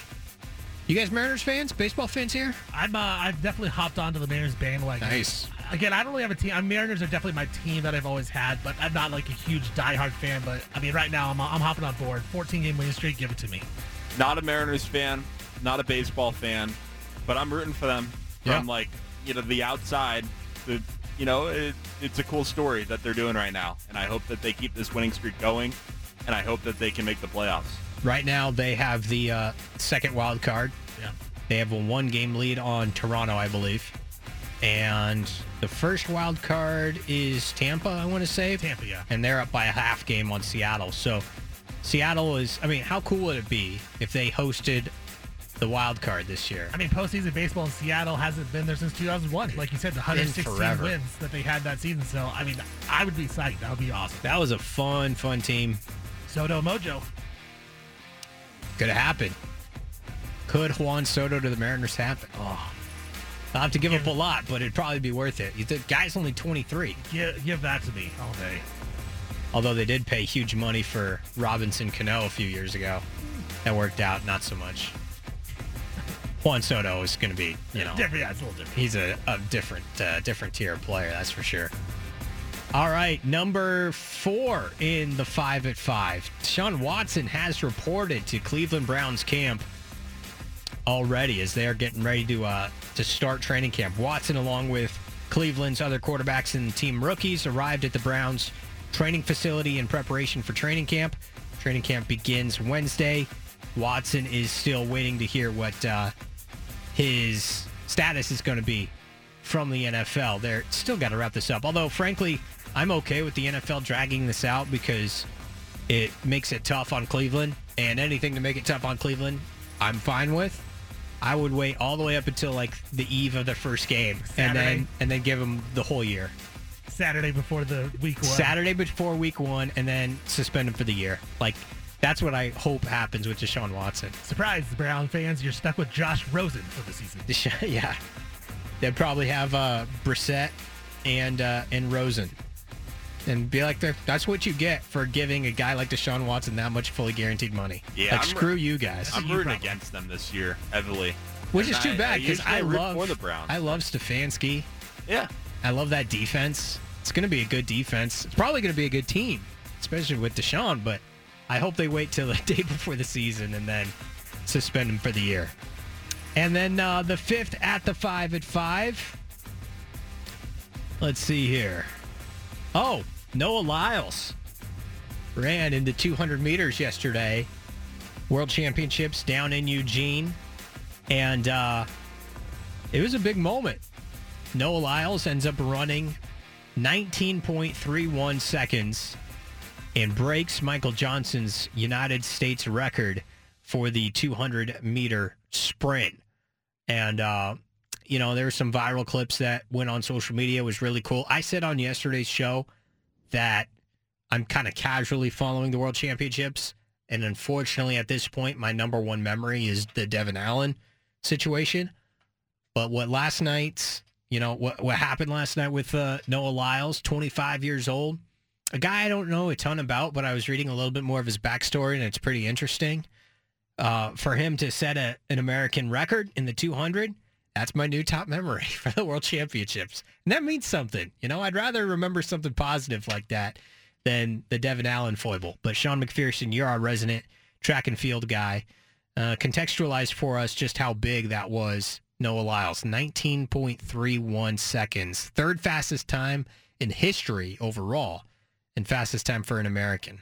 Yeah, Noah Lyles is a great face for the sport. He is not only extremely talented and extremely successful. It's the second World Championship, and young. He's 25, but he has just such a personality and charisma about him. And just the pre-race stuff and the post-race celebrations. He's always just so good on camera. So I was super happy for him. I was looking for a little bit of a better performance from Knighton, Arian Knighton. He's an 18-year-old sensation. He's basically broken all of Usain Bolt's records. He's the next big thing in not only U.S. sprinting, but really all of sprinting. He's an anomaly, just how good he is at 18. He ended up getting bronze, but that was an awesome race. I was super happy for Lyles. And, man, for the U.S. to be able to go 1, 2, 3 in the 100 and the 200, two of the marquee events in the sport with 6 different athletes, is incredible. Jamaica did it as well. Jamaica had similar success in the sprints, but they have the same athletes. It's the same girls that are doing it on the female side. But America, they're having crazy success in the sprints, and it's with all sorts of different people. How much of that is the U.S. is just that good? Is Jamaica down a little bit? With their sprinting? Jamaica doesn't really have any players right now That's since weird. Bolt. Yeah, so they have, Johan Blake is still around. He was always kind of second fiddle to Bolt, but yeah, they really don't have much going on right now, and there's not really anyone else to break it up. So America is just having a ton of success. So when I was a kid, there was a book that my parents got me that really kind of, I always wanted to go into broadcasting somehow, but it was 2 different books. One was called And the Crowd Goes Wild, and the other one was called And the Fans Roared. And it was like a picture book taking you through some of the biggest moments in sports history, but it came with audio CDs narrated by Bob Costas and including the broadcasting calls of these top moments. One of them was Michael Johnson 96, 100, 200 meters, and 400, no? Or was it just those two? 400, 200. 400 and 200. Yeah, that was his thing. Gold spikes and the audio calls of both of those. And I think he set a world record, destroyed the world record in, I want to say both events, but I think the 200 at the time as well, and ran 19.32 seconds in the 200. And what I didn't realize, because I don't really follow track and field inside and out, but that 19.32 seconds for the 200 has stood for a while as the best American mark. Me over here, kind of ignorant, I would have thought that at this point, with technology being what it is, whether it's equipment or training or otherwise, somebody, I feel like new records are being set every year. And what I learned last night was that is a big number for that event, and people have been trying to beat 19.32 for 26 years. And for the Americans, and Usain Bolt, apparently, because he's, is he the greatest sprinter ever? Yeah. In the history of the game, right? He still has the 100 and 200 world record. 1919. 1919 he ran in 2009, I believe. Yeah. Not Lyles is in the Olympics. neighborhood now. Lyles is in that neighborhood. But now Lyles went, and what I don't get either is, and maybe you can help me understand this, how do they figure out the official time? Because he ran 19.32. last night. Like that, the original number was 19.32. He finishes his race. He looks at the clock. He's like, come on, you can't give me 19.32. I'm not sharing this record with Michael Johnson. Like, change it. And then he looks away for a split second, and it changes to the official 19.31.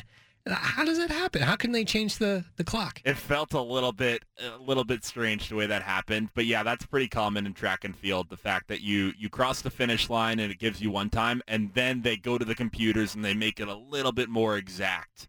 And it takes a couple of seconds to do that. Like in the 400 hurdles, they had third and fourth place wrong. So sometimes, and then it ended up switching, and an American ended up getting bronze in the 400 hurdles. So sometimes the computers, like, it's unofficial when they first cross the line, and then they really, the computers figure it out for a couple of seconds, and then you get more official results, if that makes sense. So it's not shady at all? It's not shady. It felt shady. Just, it felt shady because of the fact that it was 19.32, American record, and it's like, all right, we're gonna move it, but even Michael Johnson was happy for him. So. How do they figure out lane positions? Because I saw that Knighton guy that you're talking about. He kind of got screwed, right? Like he goes in lane 3, and I'm hearing Otto Bolden, who I think does a great job. Mm-hmm. Like, any big time track event, it's probably Otto Bolden saying something. And it's always some. And awesome... he's like Arian Knighton. Oh, he got a bad deal. He's running out of lane 3, which is gonna be tough. I'm like. That kind of sucks. Like, how does that happen? Like, if Lyles goes in lane 3, he probably's not breaking the record, right? Probably, yeah. So there is a big queue and there's a little queue. So if you qualify in the semifinals based on your placing, so like if you won your semifinal race, you get a big queue. But then there's others that get a little queue, which is also they qualified for the final, but they did it off their time. So they maybe got third in the semifinal, but they ran a fast enough time where they were one of the last spots. So what they do at these world championships is everyone that has a big queue, it's basically randomized.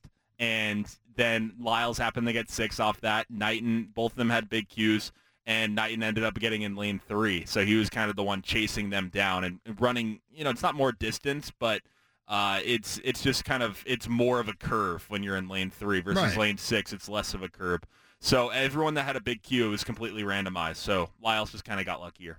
Wow. Well, I bring up that moment, and I have audio from the race that we might reset a little bit later. But it was hard not to be happy for him, and people were tweeting all about it yesterday. The reaction of his family, of Noah Lyles' family, that was sitting right there, was pretty cool too. And they were losing their minds after it went down to 19.31.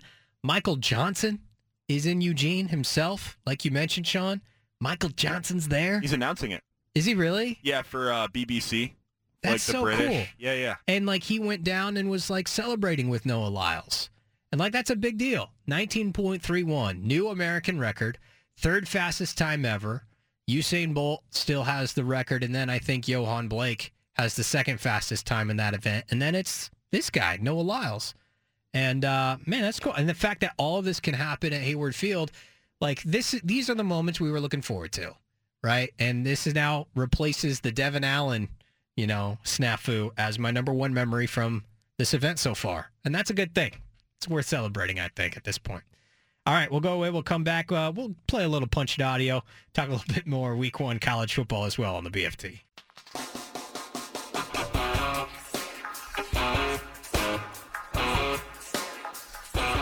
Back to the Bald-Faced Truth with John Canzano on 750 The Game.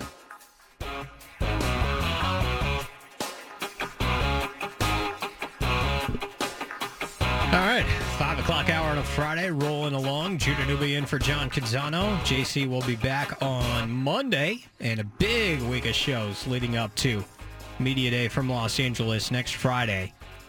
JC will be live from L.A., and there'll be some great content. There'll be Chip. There'll be Lincoln Riley. I don't know if there'll be Mike Bone. In fact, I saw John Canzano's column this morning that landed right into my inbox, courtesy JohnCanzano.com. I don't think Mike Bone and Martin Jarmond are going to be invited to the closed-doors athletic director meetings that are supposed to happen during Media Day as well. So as you know, with everybody down there, typically George Kliavkoff or the commissioner and the other Pac-12 ADs get together. They talk about stuff they need to talk about, closed-door meetings, right? I don't think Mike Bohn's invited. I don't think Martin Jarmon's invited. There's bad blood. There's friction. There's tension going on between the rest of the Pac-12 leadership and those schools and the people running those schools at USC and UCLA. And there should be, you know. I want to like Martin Jarmon, and I don't know how much of a role he himself played in UCLA getting to the Big Ten, because it sure as heck feels like they're just riding USC's coattails. But he had some kind of role, and he's going to say he's acting in the best interest of his university. But man, these next 2 years are going to be weird because no one likes USC and UCLA right now, and yet we still have to operate in the same conference somehow for 2 more years. So that'll be something to keep an eye on. But needless to say, we're really excited for Media Day next Friday, and you'll hear everything right here on the BFT with John Canzano. Let's play a little Punch It audio. We interrupt this broadcast with a special announcement from the Bald Faced Truth headquarters. Hey, we're all about truth, justice, and the American way here, okay? Which is why we've spanned the globe and pulled the top audio cuts of the day. You're going to hear little snippets of sound. Hey, it's time for Punch It Audio. Presented by First Call Heating and Cooling. So I just saw this floating around the socials, and, Jerry West, not afraid to speak his mind on things, especially when he feels slighted or hard done by. And he's got a clip going around now that's from Sirius XM Radio. The host asked him, and I don't know who the host is actually, but it sounds like a former player, that asked Jerry West about J.J. Redick's comments that Bob Cousy, who played against plumbers and firemen, which is a great line. And predictably, Jerry didn't take it too kindly. Here's the interaction. Punch it. J.J. Redick, a current player who just recently retired, said that Bob Cousy played against firemen and plumbers, and Bob came on and wasn't too pleased. And, you played in that era, and those guys set the table for us to be where we are today. And I was just interested in your thoughts on comments like that about your generation and the generations that paved the way. Well, obviously the game is completely different. The athletes are completely different.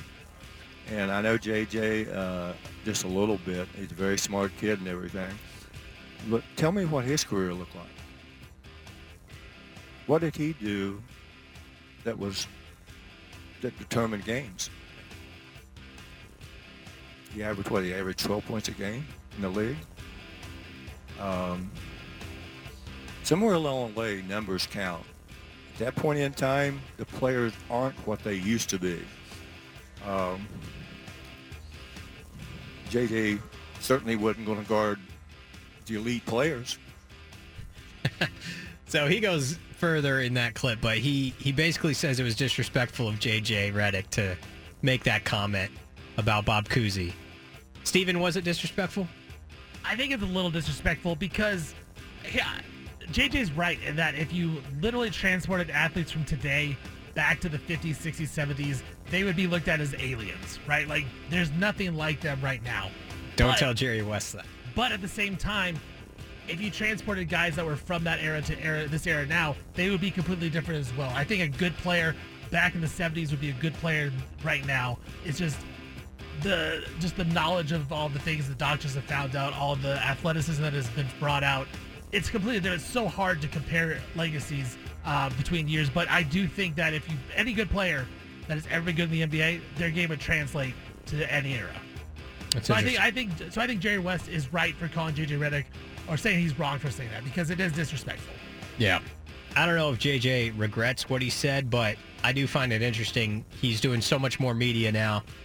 Obviously, he does The Old Man and the Three, which is like the third different iteration of a podcast that he's done. Yeah. Obviously, he's not playing anymore either. I'm a big JJ Redick fan. I've listened to his podcast for a long time. I don't listen as much anymore, but I used to listen to it a lot, especially when it was with The Vertical back in the day with Woj's Yahoo platform. It was great. I learned a ton, and he had some really good interviews. His Aaron Rodgers interview was really good. He had an interview with Jason Day, the golfer, that I thought was excellent. And I wonder, though, if, he made these comments not in his podcast, but on First Take. Right. Which, that's a different attitude. When you go on a platform like that, I don't know if he regrets saying what he said, but it certainly has caused a lot of, friction. And frankly, Jerry West, this is a predictable reaction from a guy like Jerry West, though. And it's understandable, and it's always like that. Like, the old timers hate the new time. The new time hates the old time. Like, that's all it is. It's always been like that. It always will be. So there's always going to be friction between those type of things. But it is disrespectful to say that, you played against plumbers and firemen and that they weren't any good. Like, it's a funny line. It really is. It's a great line. But, like, to say that, it's like, no, these guys were still Hall of Fame players. They were really good for their generation. It's just you can't compare 1974 to 2022. Yeah. We just talked about this moment at the World Championships. Took place last night. Noah Lyles, 200 meters, sets a new U.S. record. Here's how it sounded. Punch it. There's a world final on the line in the 200 meters. And Knighton is making up ground, but Noah Lyles has run another great turn, and if he has the lead, you got to like his chances. Look at the way that Noah Lyles came into the home straight. Now Arian Knighton's trying to catch Kenny Bednarek. Here comes Feinberg. It's Noah Lyles, 1932. He ties Michael Johnson's 1996 record. The American record is tied. We're waiting for the official time. Has Noah Lyles just equaled Michael Johnson's 1996 American record? It's the fourth. It's better. Noah Lyles has just broken the American record in the 200.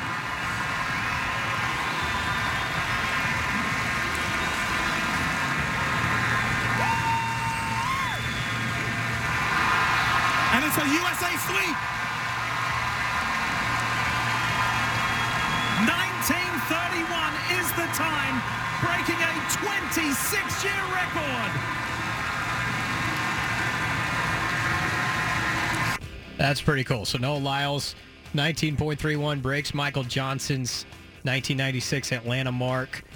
It's my new favorite moment from the World Championships. Sean, you're going this weekend. Yeah. I'm very excited. What's going on Sunday? That's the day you're going, right? Yeah, I get to watch the men's 5,000, which I like the distance events actually the most. So I'm super excited about that. And I get to see the 4x400 relays, which will be awesome. But Noah Lyles is actually competing in the 4x100, so he's not done at these World Championships. And on a non-Noah Lyles note, I guarantee you there's a world record tonight by Sydney McLaughlin. Oh, Sydney McLaughlin. She's going to smash the world record. Yeah, I remember her. From Rio, actually. I'm pretty sure she debuted at Rio, right? Yeah. What is she running, the 400? 400 hurdles. 400 hurdles? She keeps Dude, every time she suck. runs, she breaks her own world record. So, gonna happen tonight. All right. Is it on NBC or where is it? USA Network. Should be on NBC. Should be. Why is it not on NBC? The sport needs to do a better job with marketing itself. And TV rights is like one of those on the things. weekends, especially. I feel Some nights it's been on NBC. Some nights it's on, during the weekdays it's been on USA Network. By the way, it was a sweep for the Americans in the 200, like you're saying. Knighton got third. Kenny Bednarek got silver. And I think I saw that Bednarek broke his toe in December or something like that. Like moving a fridge or moving a cabinet. Moving a cabinet, he broke his toe. Like one of the greatest sprinters in the world. Just moving a cabinet, moving stuff around, broke his toe. Couldn't run for a while, and ends up coming back and getting silver in the 200. That's pretty funny. You know what? It is unfortunate that the time showed that he tied Michael Johnson's record because the call was so good, and then it was, they announced, he tied it, and then like 10 seconds later, like you said, Sean, it's, oh no, he broke it. Like it would have been such a better call had they known he broke it right away. Exactly. Yeah. I mean, he gets it in the end. Oh, Jenna Prandini she's running tonight. We've had her on the show. Oh yeah? Yeah, she's been around for a long time. Yeah, she's an Oregon legend. Yeah. She's definitely up there in all-time greats, track and field. I say that is pretty cool. Like, you're driving down I-5 South, and there's signs, overhead, where it says, hey, World Championships in Eugene. Just here in Portland. Drive carefully, And, like, that's really cool, I think everybody's getting fired up, and Obviously, there's only a couple more days left, but I'm glad that there's a new number one favorite moment for me. All right, we'll hit the break and come back.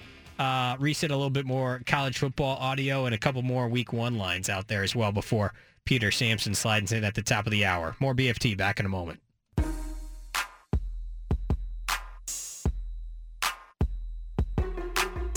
Back to the Bald-Faced Truth with John Canzano on 750 The Game.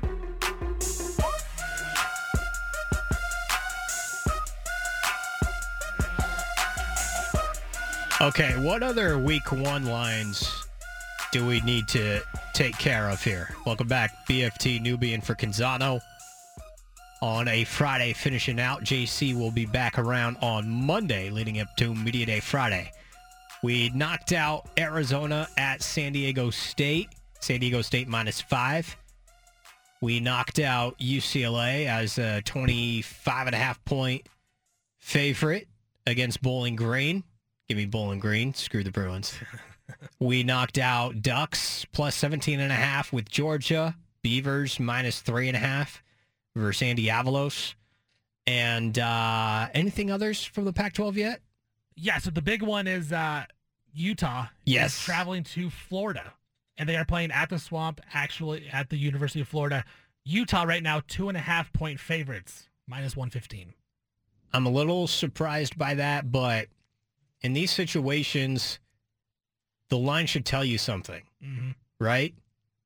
Ordinarily, you're like, Utah at Florida, Utah's favored, and it's a true road game. Utah's favored, and you say, that doesn't feel right. Like, you obviously want to take Florida, but obviously, you know, Florida first-year head coach, Billy Napier, Anthony Richardson, I think, coming back to be, you know, their quarterback, and I don't know why, but Dan Mullen had a hard time just committing to him last year. Like, he did all this juggling with Emory Jones and Richardson, even though Richardson seemed like just the way more electric player.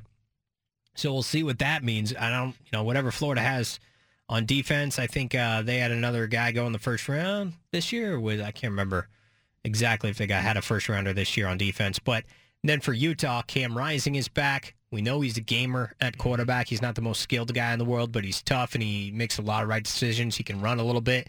Tavian Thomas is back. That guy's a load to bring down. He's a monster, junior running back. Basically, everybody's back for Utah. On the offensive side of the ball, Dalton Keithie's back. 3 of their 5 starting offensive linemen are back. Britton Covey's the only guy that was there for 20 years who isn't there anymore. He's and finally then gone. Defensively, Devin Lloyd was a first-round pick of the Jaguars, and obviously he was a really good player. But Utah being -2.5, like, that tells me a lot of how much Vegas thinks of Utah this year. They're just going to go and put them as a short road favorite on the road in the Swamp. Yeah, I mean, it's for me, I love Anthony Richardson. I'm with you. I don't know why Dan Mullen didn't just commit to him all the time last year, and they had to really convince him to stay with the new coaching staff. He was going to enter the transfer portal. He was going to leave, and they convinced him to stay. And so, you know, it looks like he's going to be the starting quarterback. I'm with you. It says something that it's a true road game, and Utah is the favorite, and you know a Kyle Whittingham team is going to be tough. They're going to be strong on the inside, so it doesn't seem like Florida's going to push them around, but I'm kind of leading Florida on the money line this one. I think Florida's going to get it done with Anthony Richardson at quarterback, man. He's just such an exceptional athlete. I think Utah's going to have trouble stopping him, especially with losing Devin Lloyd. I think losing the quarterback on defense for Utah is going to be tough. I like Utah, the points. I think that even though it's a really tough environment, you don't want to have to go to Florida week one and play in front of that crowd in that huge stadium. I still think that Utah's going to be a better team. They are a better team in week one than Florida is significantly. And I think, you know, on one hand, on one side, it's Billy Napier, first game as a head coach for Florida.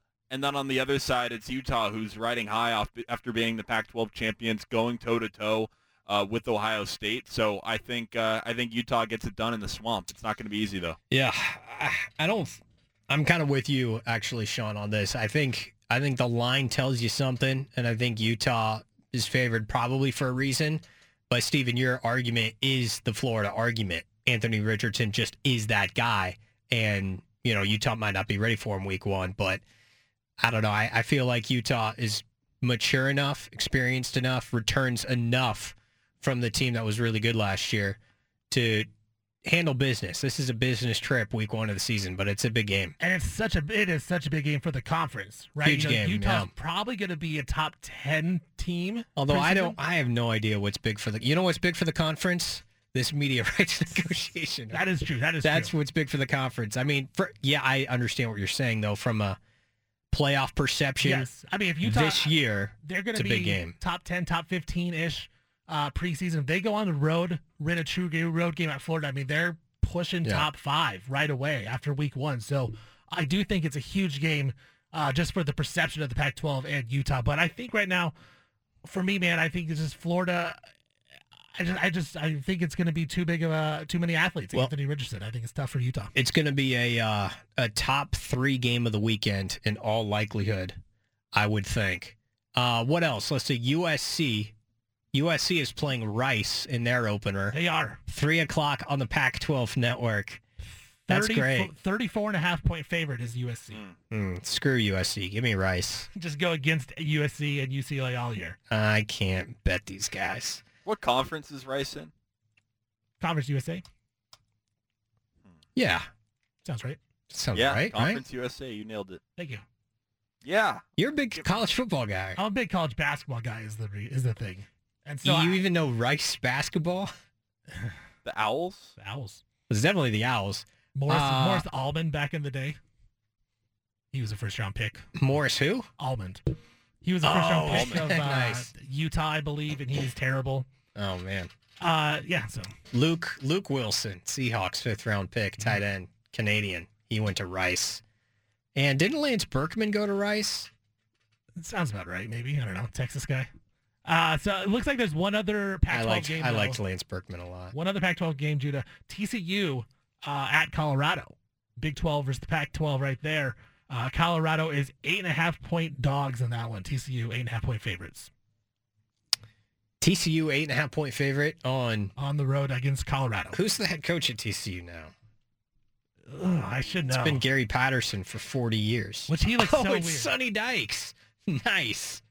I forgot. Wow. Sonny I forgot Dykes. about that one too. Yeah. He was at SMU, I think, after leaving that, Cal. I'm going to go with Colorado. Take the 8.5. No, I think Colorado's going to be the worst team in the Pac-12 this year. Like, I do too. Last year it was Arizona and Colorado were just a tier below everyone, and it feels like Arizona had a really good offseason. I didn't see that from Colorado. If anything, from what I saw from Colorado this year, they kind of got depleted by the transfer portal. They were on the wrong side of the transfer portal, namely with Christian Gonzalez and several other people. Brandon Rice leaves for USC, and they kind of lost a lot of their young talent. So I'll be curious to see what Colorado. I'm not sure Carl Jarrell's a good head coach. I'm still waiting and seeing on him. I think he's a really nice guy, and I just don't know if does he last past this year. Like, I could see a version of this where they're making another coaching change next year if it goes wrong. Yeah, I agree with you. I think Colorado's the worst team of the Pac-12. I still would take the points. I think 8.5 is a lot to get at home, so I would take the points, but I think TCU wins that game. Well, wasn't it weird last year that,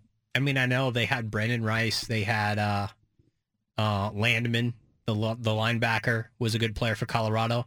Texas A&M goes in there, and that was a tough game. They're winning the whole game 3-0, yeah. And A&M had a injury at quarterback, I believe, in that game. I think that's the game that Hayes King got hurt. Yeah, and then Calzada. Calzada had to come in, but they had to get like a late touchdown to Isaiah Spiller just to win that game in Denver. And I'm thinking like, oh my gosh, Colorado might be a tough team. Turns out they're not that tough of a team. And then A&M beats Alabama later in the year. Like A&M ends up being a really, really good program. So it just goes to show you, September games are a little funky, but I'll lean with you there. I'll lean the Colorado plus 8.5 on TCU. Although that does tell you what people think of Colorado at this point. Ouch. All right, we'll go away, come back, wrap things up on a Friday BFT in a moment on the BFT Radio Network.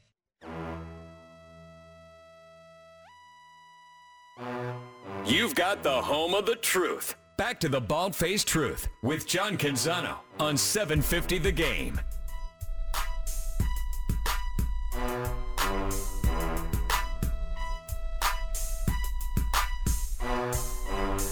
If I ever had to take a hip-hop class like Sean did, I would probably just play this hook and freestyle to it myself. because we got to move it like Barney. Give me a couple bars right now. Go. Instead, let's go out to the phone lines. One of my favorite callers, one of my favorite people, Nick Cody. Dial it up from Seattle. Nick Cody, what's up, dude? How you doing? Judah Newby, how's it been going, man? Great, man. Talking a little college football the last couple of days, and it feels good. Feels really good. Usually when I'm calling up here, I'm already lined up, let me talk to Samson. But now it's let me talk to young Newby. The one problem I have, man, is all this heat you were bringing since you came back. Where's it gone? You got really almost sugary sweet today hosting. Yeah, I softened up a little bit. I'll be honest. I'm still working my voice back from the COVID list, a couple weeks back, and but I'm getting back, man. I'm getting back into it, and frankly, talking college football, it'll get me going. But you want Angry Judah? Is that what you're saying? I brought Angry Judah a couple weeks ago, and people seem to like that. I'm telling you, there's certainly a balance. I'm starting to learn. I've started to try and take up stand-up comedy up here in Seattle, and there's quite a balance of when you can turn it up and when you can turn it off. But I always know the best young newbie is an angry young newbie, man. You've always brought the heat, and especially with conference realignment, man. I'm shocked it hasn't just stuck on it. But I understand we're in baseball season. The Mariners are doing pretty good. You're probably on a high note right now. Once we head into September, by the time we're in November, I'm sure you'll be back. Yeah, it's definitely true, dude. And frankly, I think I'm trying to be ignorant of what is going to happen to this fine conference. What do you think? What do you think is next for the Pac-12, Nick? Oh, you aren't the only one, brother. If anything, Oregon should start lining up with all these semi-pro leagues, in my opinion. Like Oregon should be competing right there with the XFL and CFL, in my opinion. But hey, that's just me. We should get a 3-on-3. You know how they do the 3-on-3 tournaments of alumni teams? I saw a Garrett Sim highlight the other day. I was like, that guy's still balling. We should get an alumni semi-pro football league going. And Nick Cody, bring him back at right tackle. I've been saying this for years. I wasn't completely in line with everything Willie Taggart did, but the halftime alumni flag football game needs to come back. That is the one thing Willie Taggart brought in. And, hey, I got to remind everybody out there, I'm the guy that had the first catch in that game, and it's only going to go. I didn't have a second catch, but if we have another game, I guarantee you I get that first one again. Buckle up. It's the alumni halftime flag football game. It's the Willie Taggart special. Next time Oregon plays, where is Willie these days? I forgot. See? Back at Western Kentucky? I don't know. Yeah, something like that. But hey, man, I'd pay money to see you star in that game as well, Nick. 6 weeks away from Ducks, Georgia, Nick. 6 weeks. Appreciate it, Judah, and appreciate all the support from the radio channel. And just wanted to end the week on one note. Just fours up everybody for Spencer Webb.